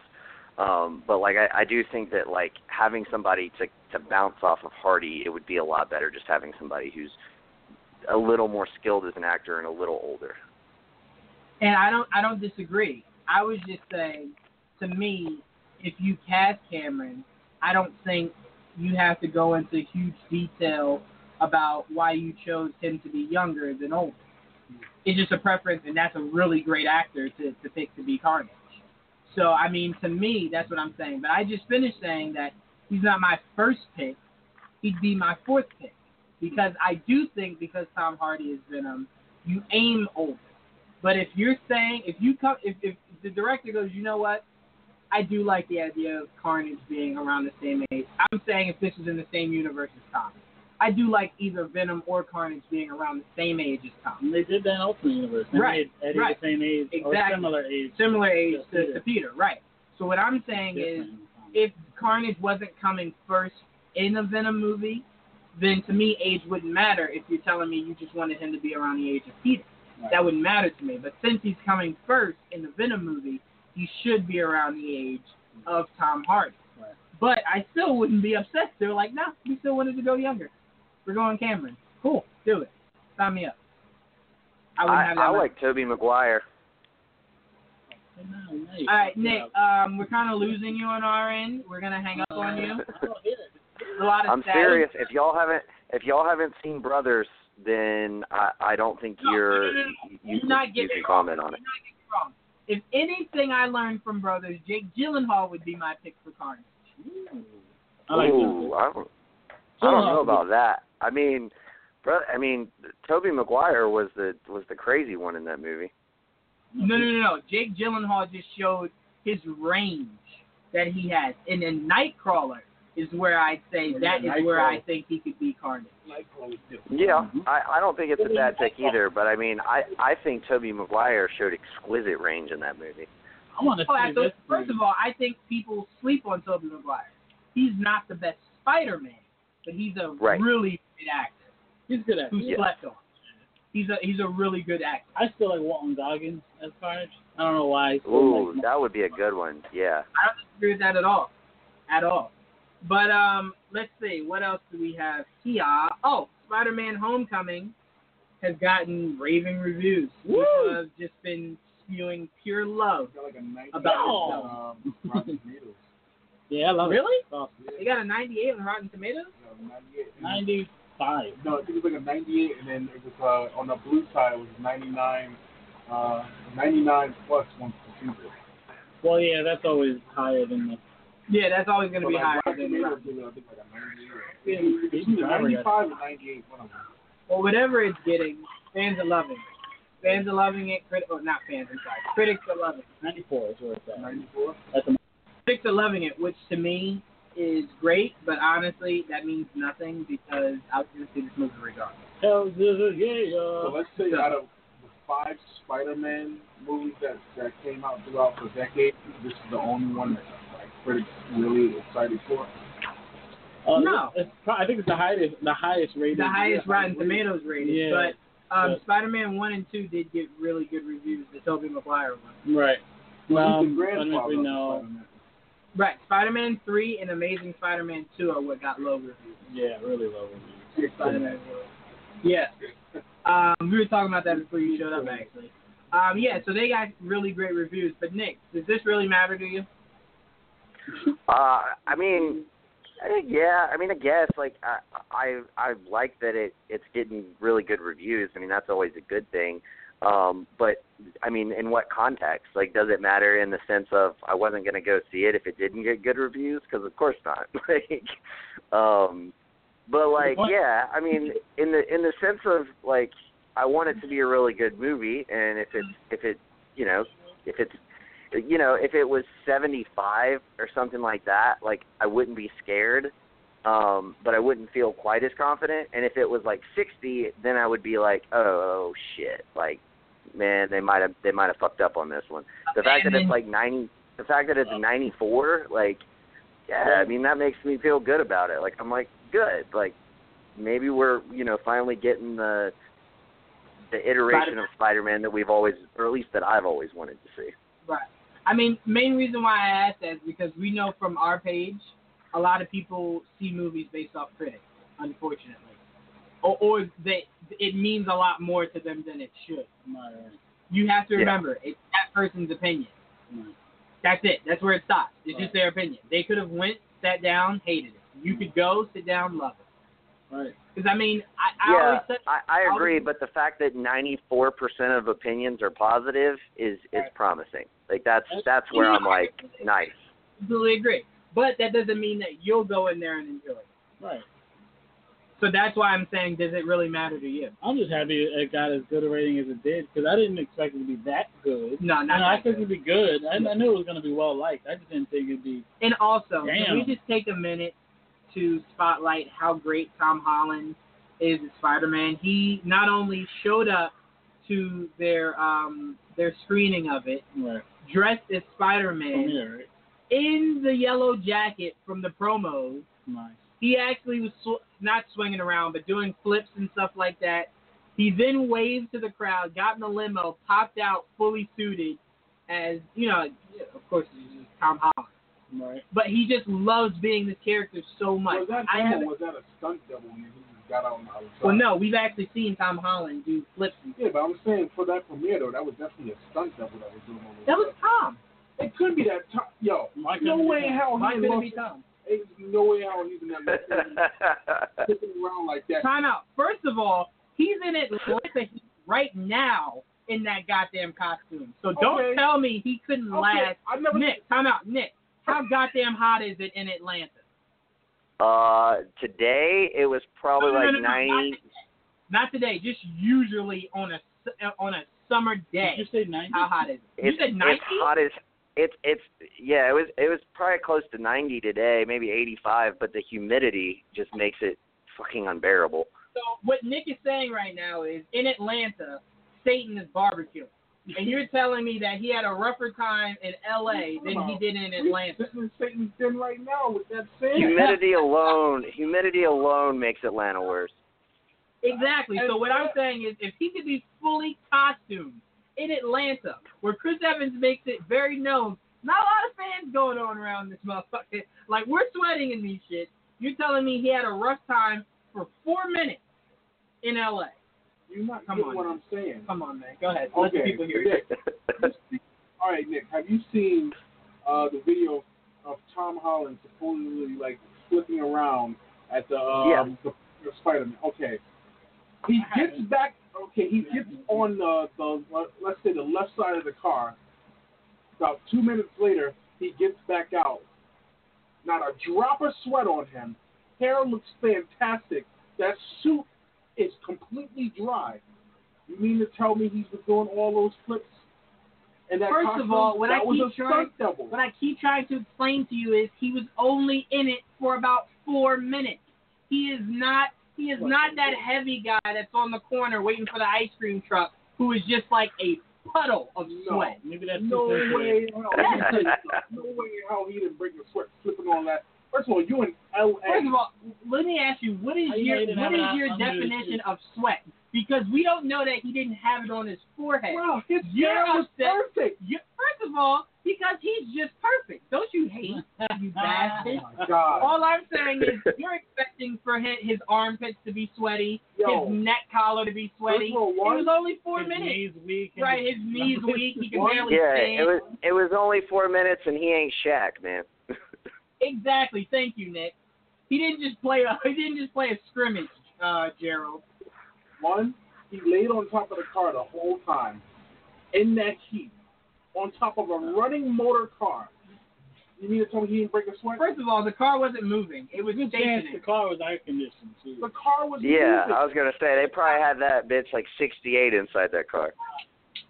So it was like Let me tell you something. There's no way in hell. That was definitely a stunt double. And then he stayed in the car for about 2 minutes, got out, threw the costume in the car, and pretended he did all that. That was a stunt double because the car was tinted. That is not Tom Holland. This is the most superfluous conspiracy theory of all time. It's not Tom Holland. It's not. All I'm saying, hating right now. All I'm saying is, first of all, that's Tom Holland. Gerald's mad because for 4 minutes he wouldn't be able to do those flips and come back out unscathed. But no, all jokes aside, all I'm saying is there is no reason for them to lie and say that Tom Holland was in that costume. Like that doesn't. Who confirmed that? It's on Instagram right here where he's like one change later. That doesn't mean he was in the suit. Why would you lie about it? Is my point. Like who is seeing that and going, you know what? I now add more merit to this movie because he was actually in that costume for 4 minutes. Is all I'm saying. Why does it matter? Gerald, that's the equivalent of finding out like he doesn't do all his goddamn stunts. How long is it going to come back out? 2 minutes. Yeah, I'm with Joel on this one. It doesn't matter. It's not him. Why does it matter? It doesn't matter, but I'm just saying you got to be realistic about it. No way in hell you flip around for 2 minutes. Cool down, dry off. How do you know they didn't? Air fan his suit. Now We didn't know how hot it is over there. That's all I'm saying. And this, no. First of all, Ain't nobody sweating, this is just no one's sweating on that red carpet. Just to go off topic very quickly, and then we'll come right back. Joe Budden just did an event out there in LA for the BET Awards and said, time out. He said it's not as hot as you assume LA is. LA is not that goddamn hot. Atlanta, where Nick is, I am sure Nick sneezes outside and is in a full face of sweat because it's so goddamn hot in Atlanta. So all I'm saying is you're trying to compare heat when I'm telling you one place where he's actually in the suit filming is hotter than his 4 minutes in LA. Anyway, on to another topic. Anyway, let's get on to some Fox news. Fox has announced that they have just released 6 dates of more Marvel movies from 2020 going through 2021. So we got 6/17/19 of 2 years from now, 11/22/19, 3/3/20. Is that 16 or 6? 6/26/20, 10/2/20, and 3/5/21. So they're releasing a shitload of movies. So I'm going to just let the cat out of the bag. 2019. 3 of those movies most likely are Fantastic Four. There you go. Spoiler alert. 3? 3 of them. No. They're planning probably out at least 3 films. And they can change. That's within 3 years. You're not going to have 3 Fantastic No, Four not movies. within 3 years. I'm saying, oh, no. Oh, yeah, I think. Okay, so I'm sorry. I take that back. 2 of those are Fantastic Four movies. I don't know. Maybe one of those. Not 1. 2 of them are Fantastic Four. You got 2 in 2019. Next year we have 3. Yeah. The following year we have 2. The year after that, which is 2020, there's 3 again, and then the year after that, 2. Well, you 2 again. again. I say no. The one that's in 2020. Okay, 1 for now. Well, to me, I take the Deadpool X-Force movies out. We already know those are confirmed. Well, you have to add them because they. No, but I'm saying those dates, we already know they're confirmed. All I'm saying is 2 out of those 6, I'm telling you, are probably Fantastic. I don't think Well, 2 of them yeah, are. didn't they say they confirmed that they're rebooting the reboot? No, that was animated for the kids. No, it's not animated. That's a live action. Yeah, they said they're rebooting the No, reboot. stop. We're moving on to another topic. I can't get this angry. Yeah, we didn't talk about that, though. No, but seriously, Nick, did you want to talk a little bit about the dates and what you think they could be? Yeah, I bet one of those is Fantastic Four at least. I mean, they're not going to give it up. They're going to keep trying, and they're just. It's gonna. I don't know what it's going to take, honestly, because it's just one of those things where even if they do make a good movie, I still don't think they're going to make money on it. Like the people are just too adamantly against it, at this point. So I don't understand. I mean, I guess they just it's kind of the way studios think sometimes is just, well, we know what's best, we know what you want, even if you don't know what you want. And I gotta say, I don't think they do on this one. I mean, it's precarious, but yeah, I think you're right. I think at least 1, maybe 2 of those. I mean, our other options are definitely, the Deadpool 3, X-Force, the New Mutants follow-up, some continuation of the X-Men films, but I don't think that fills out all 6. I think you're probably going to be looking at least 1 of those being Fantastic Four. You're going to add Fantastic Four, I'm going to add Gambit. You're going to add Gambit, just know no one's ever going to try to make that movie. Fine. I'm just saying, I think we'll see Gambit before we It doesn't mean that they're not planning for it, though. They were doing Fantastic Four with the kids. They confirmed Gambit, too. We haven't seen that shit either. Only because difference they say stuff doesn't mean it comes true. Only difference is Gambit was actually supposed to start, and everyone was just like, yeah, no, let's not do that. Well, I lost the story. Well, right. I would be really excited to see, a Thieves Guild movie that Gambit's in. If you were to act... And that's the one bit of potential that I do think of Fantastic Four, where they're focusing on the offspring, because, Nathan Summers is such a pivotal character in the X-Men storylines. So I think that's where they're trying to take it. They're trying to bring in Richards. what's his name again? Franklin. Thank you. Franklin Richards is such a pivotal character in that storyline. So I think that's where they're trying to go, and they're trying to use that to connect it to X-Men so they can finally kind of bridge that gap. So, I mean, it might work. I'm not holding my breath for it, though. Me neither. No, I completely agree. You can tap that and see what else we got. Oh, okay, that's what else we got. We got some Deadpool set photos of Deadpool at a kid's birthday party. Woo! Looking super weird as usual. We got that, and it's a two-sided news. We also got Josh Brolin as getting suited for Cable. He was getting his face ready, I guess, for where the scar is going to be going, as Joel pointed out. Yeah. I don't know. Some people were saying it's the metal part. I'm like, well, that's the side where the scar is, so yeah. It makes sense. It made more sense for the scar. But, Nick, what are your thoughts on the Deadpool set photos? That's funny, yeah, because I actually, with the Cable one, I actually thought the same thing, and I was like, is that one of the, like the feature on his phone that, like, reverse the image? You know, when you take, like, a certain type of picture, sometimes the image will just reverse. Right. And so I kind of wondered if that was it, because, yeah, I did notice that, too. I was like, they're not going to put the plate on the wrong side, are they? Like, come on, guys. But, yeah, I mean, I'm just excited to see, like, I'm really gung-ho on Brolin doing Cable. You know, the set photos don't, like, super excite me, but, like, I am really excited for, you know, what Brolin can bring to that character. I think he's, and just, like, his comedic timing matched with Ryan Reynolds, I just think it's going to be gold. He doesn't always have a plate on that side. No, he doesn't always have a plate on that side. But just so the fans know, Joel just said he doesn't care about Deadpool 2. Doesn't even want to see it. That's not what I said. I said I agreed with Nick that the pictures didn't really excite me or anything. Oh, okay, so I'm sorry. So Nick said he doesn't care about Deadpool. No, but... yeah, I don't care about it at all. He doesn't care about it at all. Doesn't nope. tickle his pickle.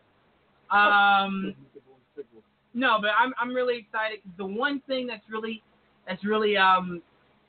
bothering me is I'm so upset Deadpool 2 took so long to start filming because I was really expecting, to me, the highlight of San Diego Comic-Con would be Ryan Reynolds as Deadpool showing up to San Diego Comic-Con. No, not yes, with the trailer and being in costume the entire time. That's the Cable at that Comic-Con, yes, right? Yes, and that's what I wanted. But that does not mean we won't see him send in a video to San Diego Comic-Con. That does not mean we won't see that. We won't get a trailer, but we might get a video of him, like, you know, bugging Josh Brolin or, you know, him doing stuff with Zazie or something like that. We could see anything like that. So, I mean, there's still a glimmer of hope for something San Diego Comic-Con Deadpool 2 related. It's going to be fucking amazing in the next 2 weeks. So it should be a blast. The next 2 weeks, our show might have to be 3-4 hours. So much stuff. We're going to have a Comic-Con special. Yes, we're going to have a Comic-Con special. We absolutely will. And just so everyone knows, because everyone was wondering if I was at Comic-Con last year, because I was reporting every single inch of it, I will be doing the same thing this year also. Reporting every inch of it. Again. Wait, what date is specifically your Comic-Con? I think it's the 14th, I could be wrong. I know the New York Comic-Con usually goes... Apparently, Agents of S.H.I.E.L.D. is going to be at the New York Comic-Con. Yes, not this one. Because it doesn't come back till January. Right. That makes the most sense. Right. I'll get it now. But yeah, so, alright, so we covered Deadpool. Let's see. Oh, Joel, would you like to say this lady's name? Because I have no idea how to say it. Which one are we talking about? Alice Oh, Alice Braga. Alice Braga joins New Mutants as Dr. Cecilia Reyes. She's replacing Rosario Dawson, who I assume is just too busy doing Defender shit. Who knows? I mean, she's usually in everyone's season. So Jessica Jones is filming right now, so maybe she's in that. Luke Cage. And Luke Cage is still filming. Doing both at the same time. She's doing both at the same time. She's just going down the street and doing both. 21st and 23rd. 21st and 23rd? Well, that whole week. Oh, okay, cool. But yeah, so she's replacing Rosario Dawson. I'm not mad at this at all. She's a pretty good actress. I have no issue with that. I wasn't too extremely high on Rosario doing it because I don't know that much about the character. Yeah, I remember that. Like, it's a great actress for a character I have no idea about. I didn't know much about her. I remember her from the 90s. She was a big character in the 90s, and they were introducing Maggot in the animated series? No, in the comics. Oh, in the comics. Yeah. So I remember Maggot, Marrow, I remember her. But I never expected to see her come into the movies. Right. This is a pleasant surprise. Even I think Rosario Dawson's probably a better fit for the character. But especially if it's going to be a horror film type of vibe. Yeah. I think Rosario can dig deeper to give a better performance. I'm not saying Alice Braga can't act. I'm just saying no. She looks more like Dr. Cecilia Reyes than Alice does. Yeah. That's all. What are your thoughts? Well, Rosario Dawson's like probably in my top 5 favorite actresses, so it always sucks to lose her.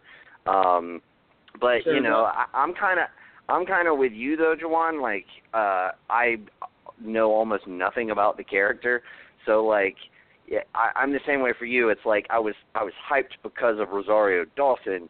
It wasn't a situation where I was hyped to see her play that character. I'm just always hyped to see her in anything.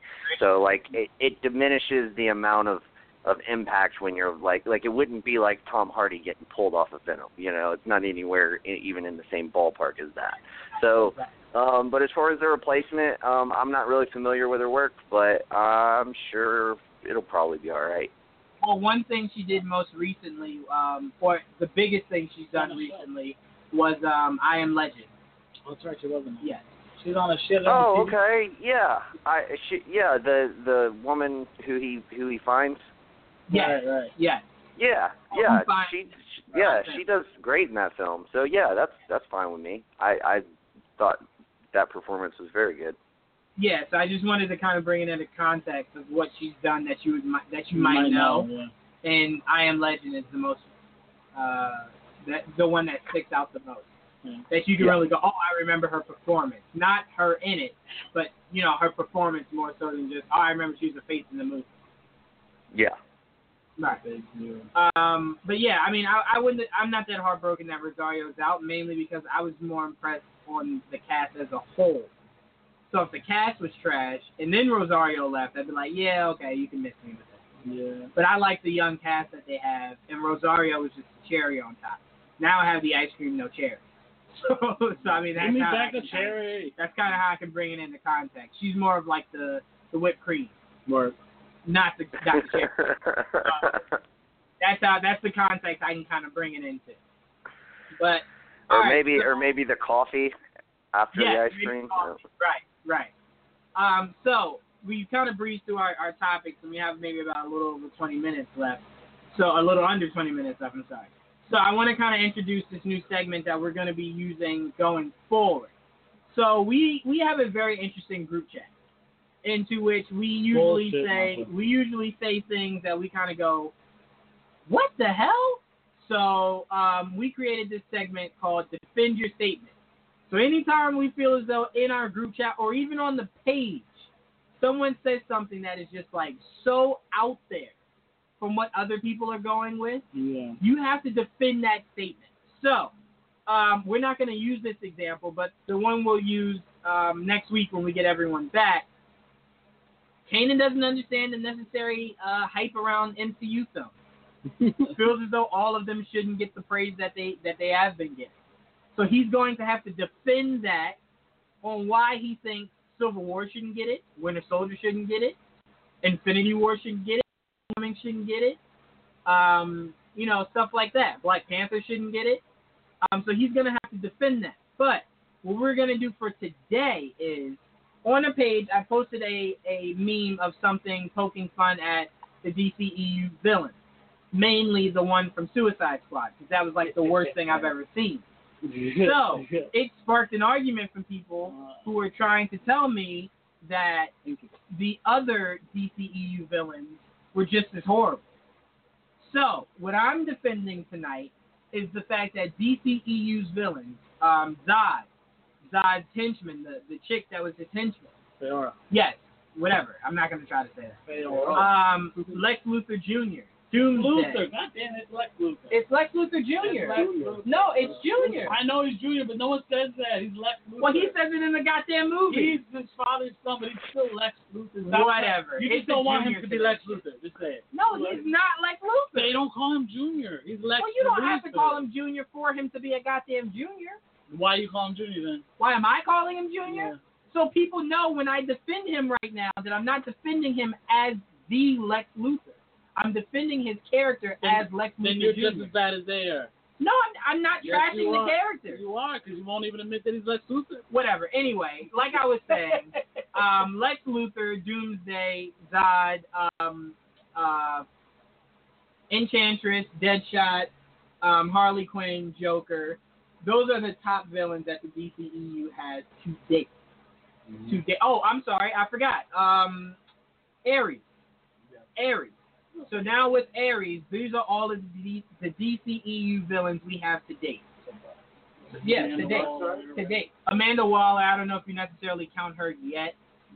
I counted Deadshot. Yes. Well, Darkseid, we haven't gotten any of it. We haven't gotten that yet. We got a clip. We don't know anything. No, we didn't get a clip of him. The DVS? Yeah. But still, which still wasn't Steppenwolf, because they said Steppenwolf isn't even looking like that. Might look something or whatever the hell. But nothing like that. Exactly. Anyway, so we can quickly do this. So our new segment that we're going to add to the show is called Defend Your Statement. So what I'm defending is DCEU, outside of that one, doesn't have a horrible villain. Right. The villains aren't comic accurate. The villains aren't accurate to what we know them to be. Actually, Deadshot was actually pretty spot on. Deadshot was almost exactly spot on to the character. Right, except for his race. And Harley Quinn, I'd say, is up there also. Yeah. So what I'm defending is their villains have not been horrible. Some have been bad. Some could have been better. But none of them have been horrible. Enchantress was just what the fuck. But anyway. Enchantress was horrible, and Doomsday was not well utilized. Right, he was not well utilized. But to say he was horrible, no. And the best. But hold on though. You can. I think you can make that leap because by saying that character like was horrible. It's like saying it's kind of like he was horrible because he was not utilized well, but he was still horrible. Like the only purpose that he served was to come in and kill Superman so that Zack Snyder could have his movie of Batman, Seven Samurai gathering up all the people. Like that's the only reason he was there. So what I'm saying that is not a good reason to bring that character in. In that sense, if we're going off of that sense, he was used exactly for what they wanted him to be in there for. It didn't make for a good film. Like it didn't make for a good character. It was a totally underutilized character. But it did make his character horrible. Because someone tried to tell me in the same vein of Doomsday being horrible that he understands Mandarin and he respects the use Mandarin had in Iron Man 3. And that to me is just I would agree with him. I would totally agree with that. I'll defend that. Like, dude, how? Like because at least Mandarin was utilized and I know it pisses off so many people because so many people like really love the character of the Mandarin. But the way that they utilized him, it was like a fun little ploy. Like, and a lot of people hated it, but it worked. It added to his character. He wasn't just a spooky, in the shadows villain. He was like an actor portraying a villain, and like it gave even more depth to the character. Give me any amount of depth to Doomsday's character. There's nothing there. My thing is, though, what you're saying, first of all, he wasn't the main villain. Lex was. That's one. So that would be... But hey, he wasn't... No, Guy Pearce was the main villain in that movie, so you can't count that against the Mandarin. No, but what I'm saying is, I wasn't comparing it. I was saying, the guy was saying he felt as though Mandarin was better used than Doomsday. And to me, Doomsday was being pitched as the main villain in the trailer, quite like Mandarin.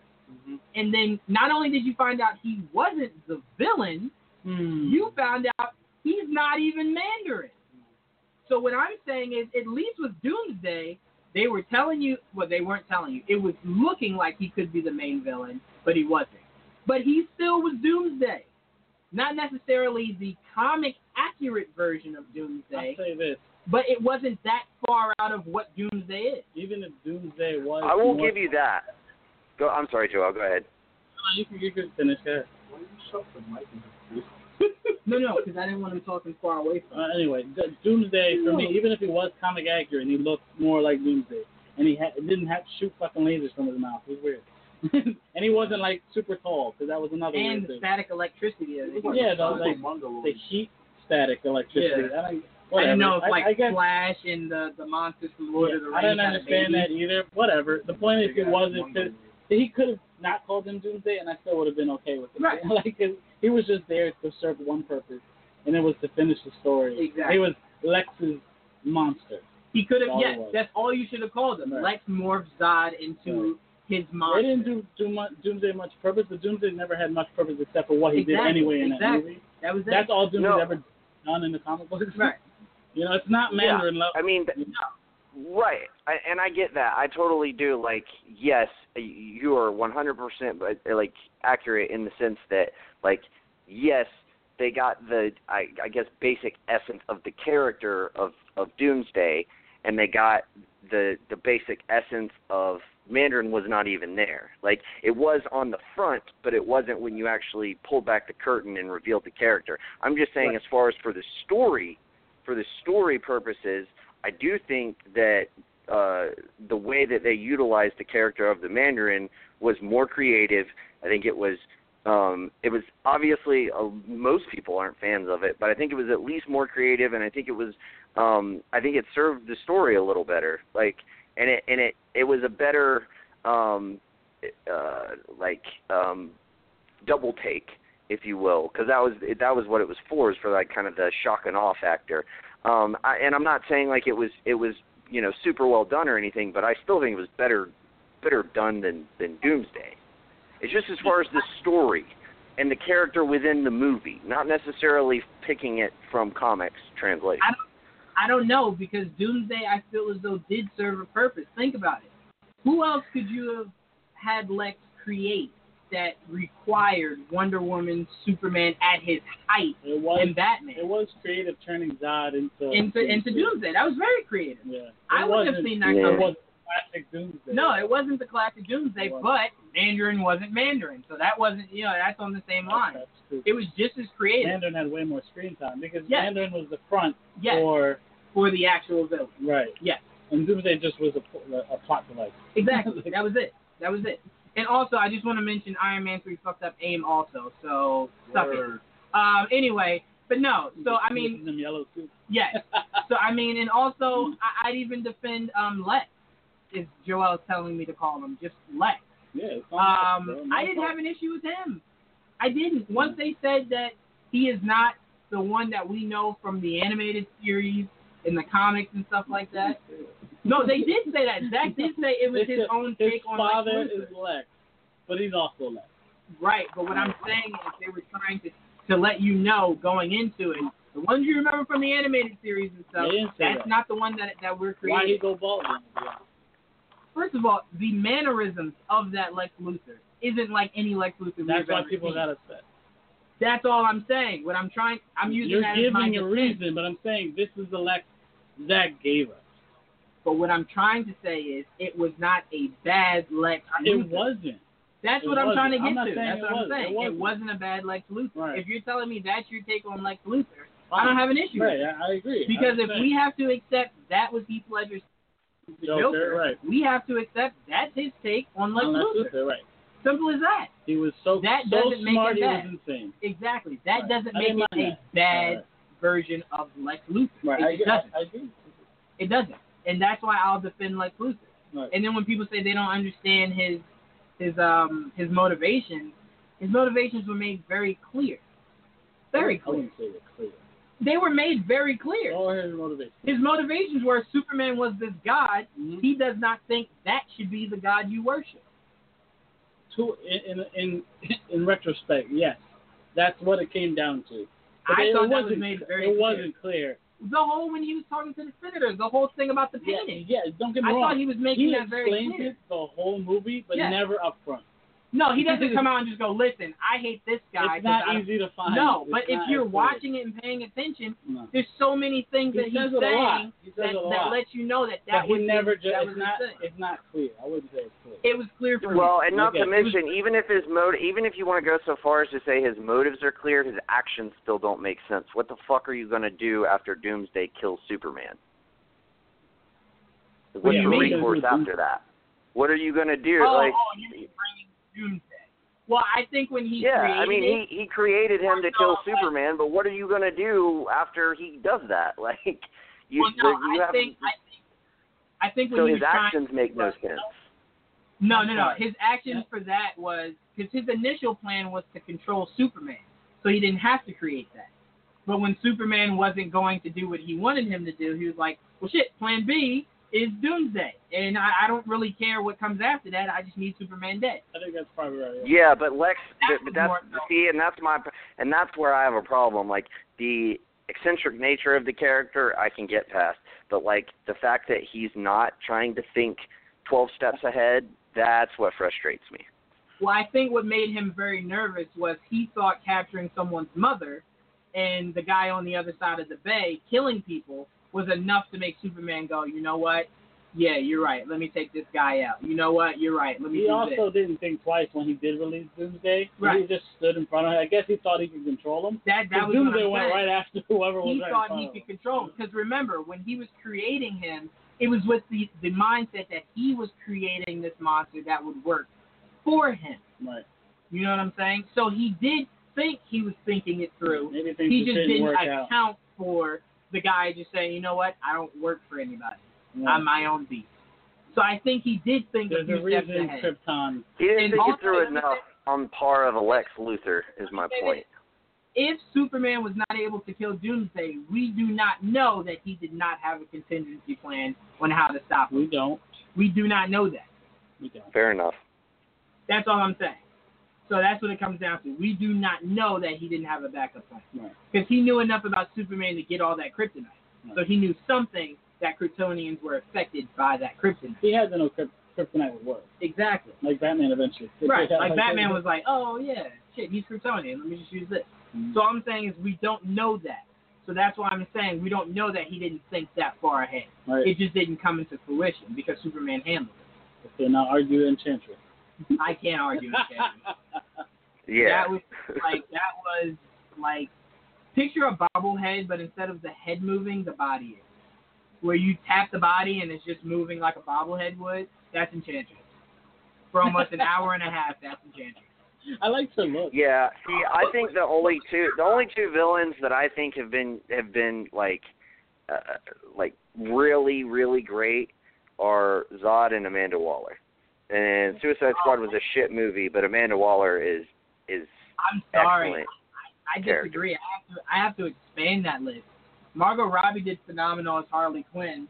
Deadshot she's all right. Will Smith did amazing as Deadshot. They weren't villains though at the time. No, because that movie was heroes. But we know that. Yeah, see, I would maybe qualify Harley Quinn, but I wouldn't put Deadshot. I mean, I know they're all technically villains, but. Well, technically, yeah, only reason why I'm defending them as great villains is because we know the next time we see those two, it very likely could be going up against Batman, where it's clear that they are villains rather than characters we feel sorry for and are looked at as heroes. Well, we'll see, because if it's Siren, she's playing the protagonist. Or the Batman comes out before Gotham City Siren. Oh, we don't know that. Or Batman is supposed to come out. Well, but I'm saying the Batman ones that we have to start. We don't know, nothing started yet. Or neither of them. Right. We don't know what's coming. But the only thing we've heard anything about is the Batman.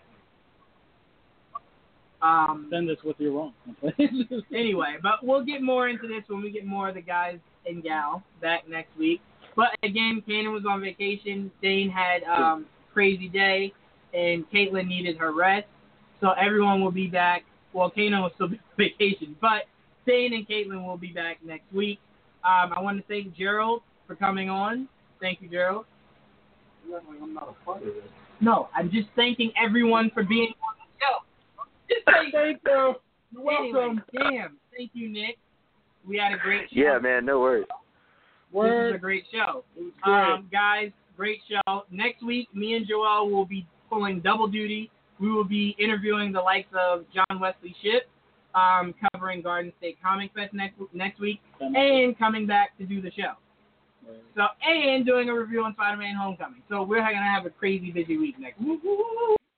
Stay tuned, and like always, guys, we will see you next week. Vibes out. Bye. Adios.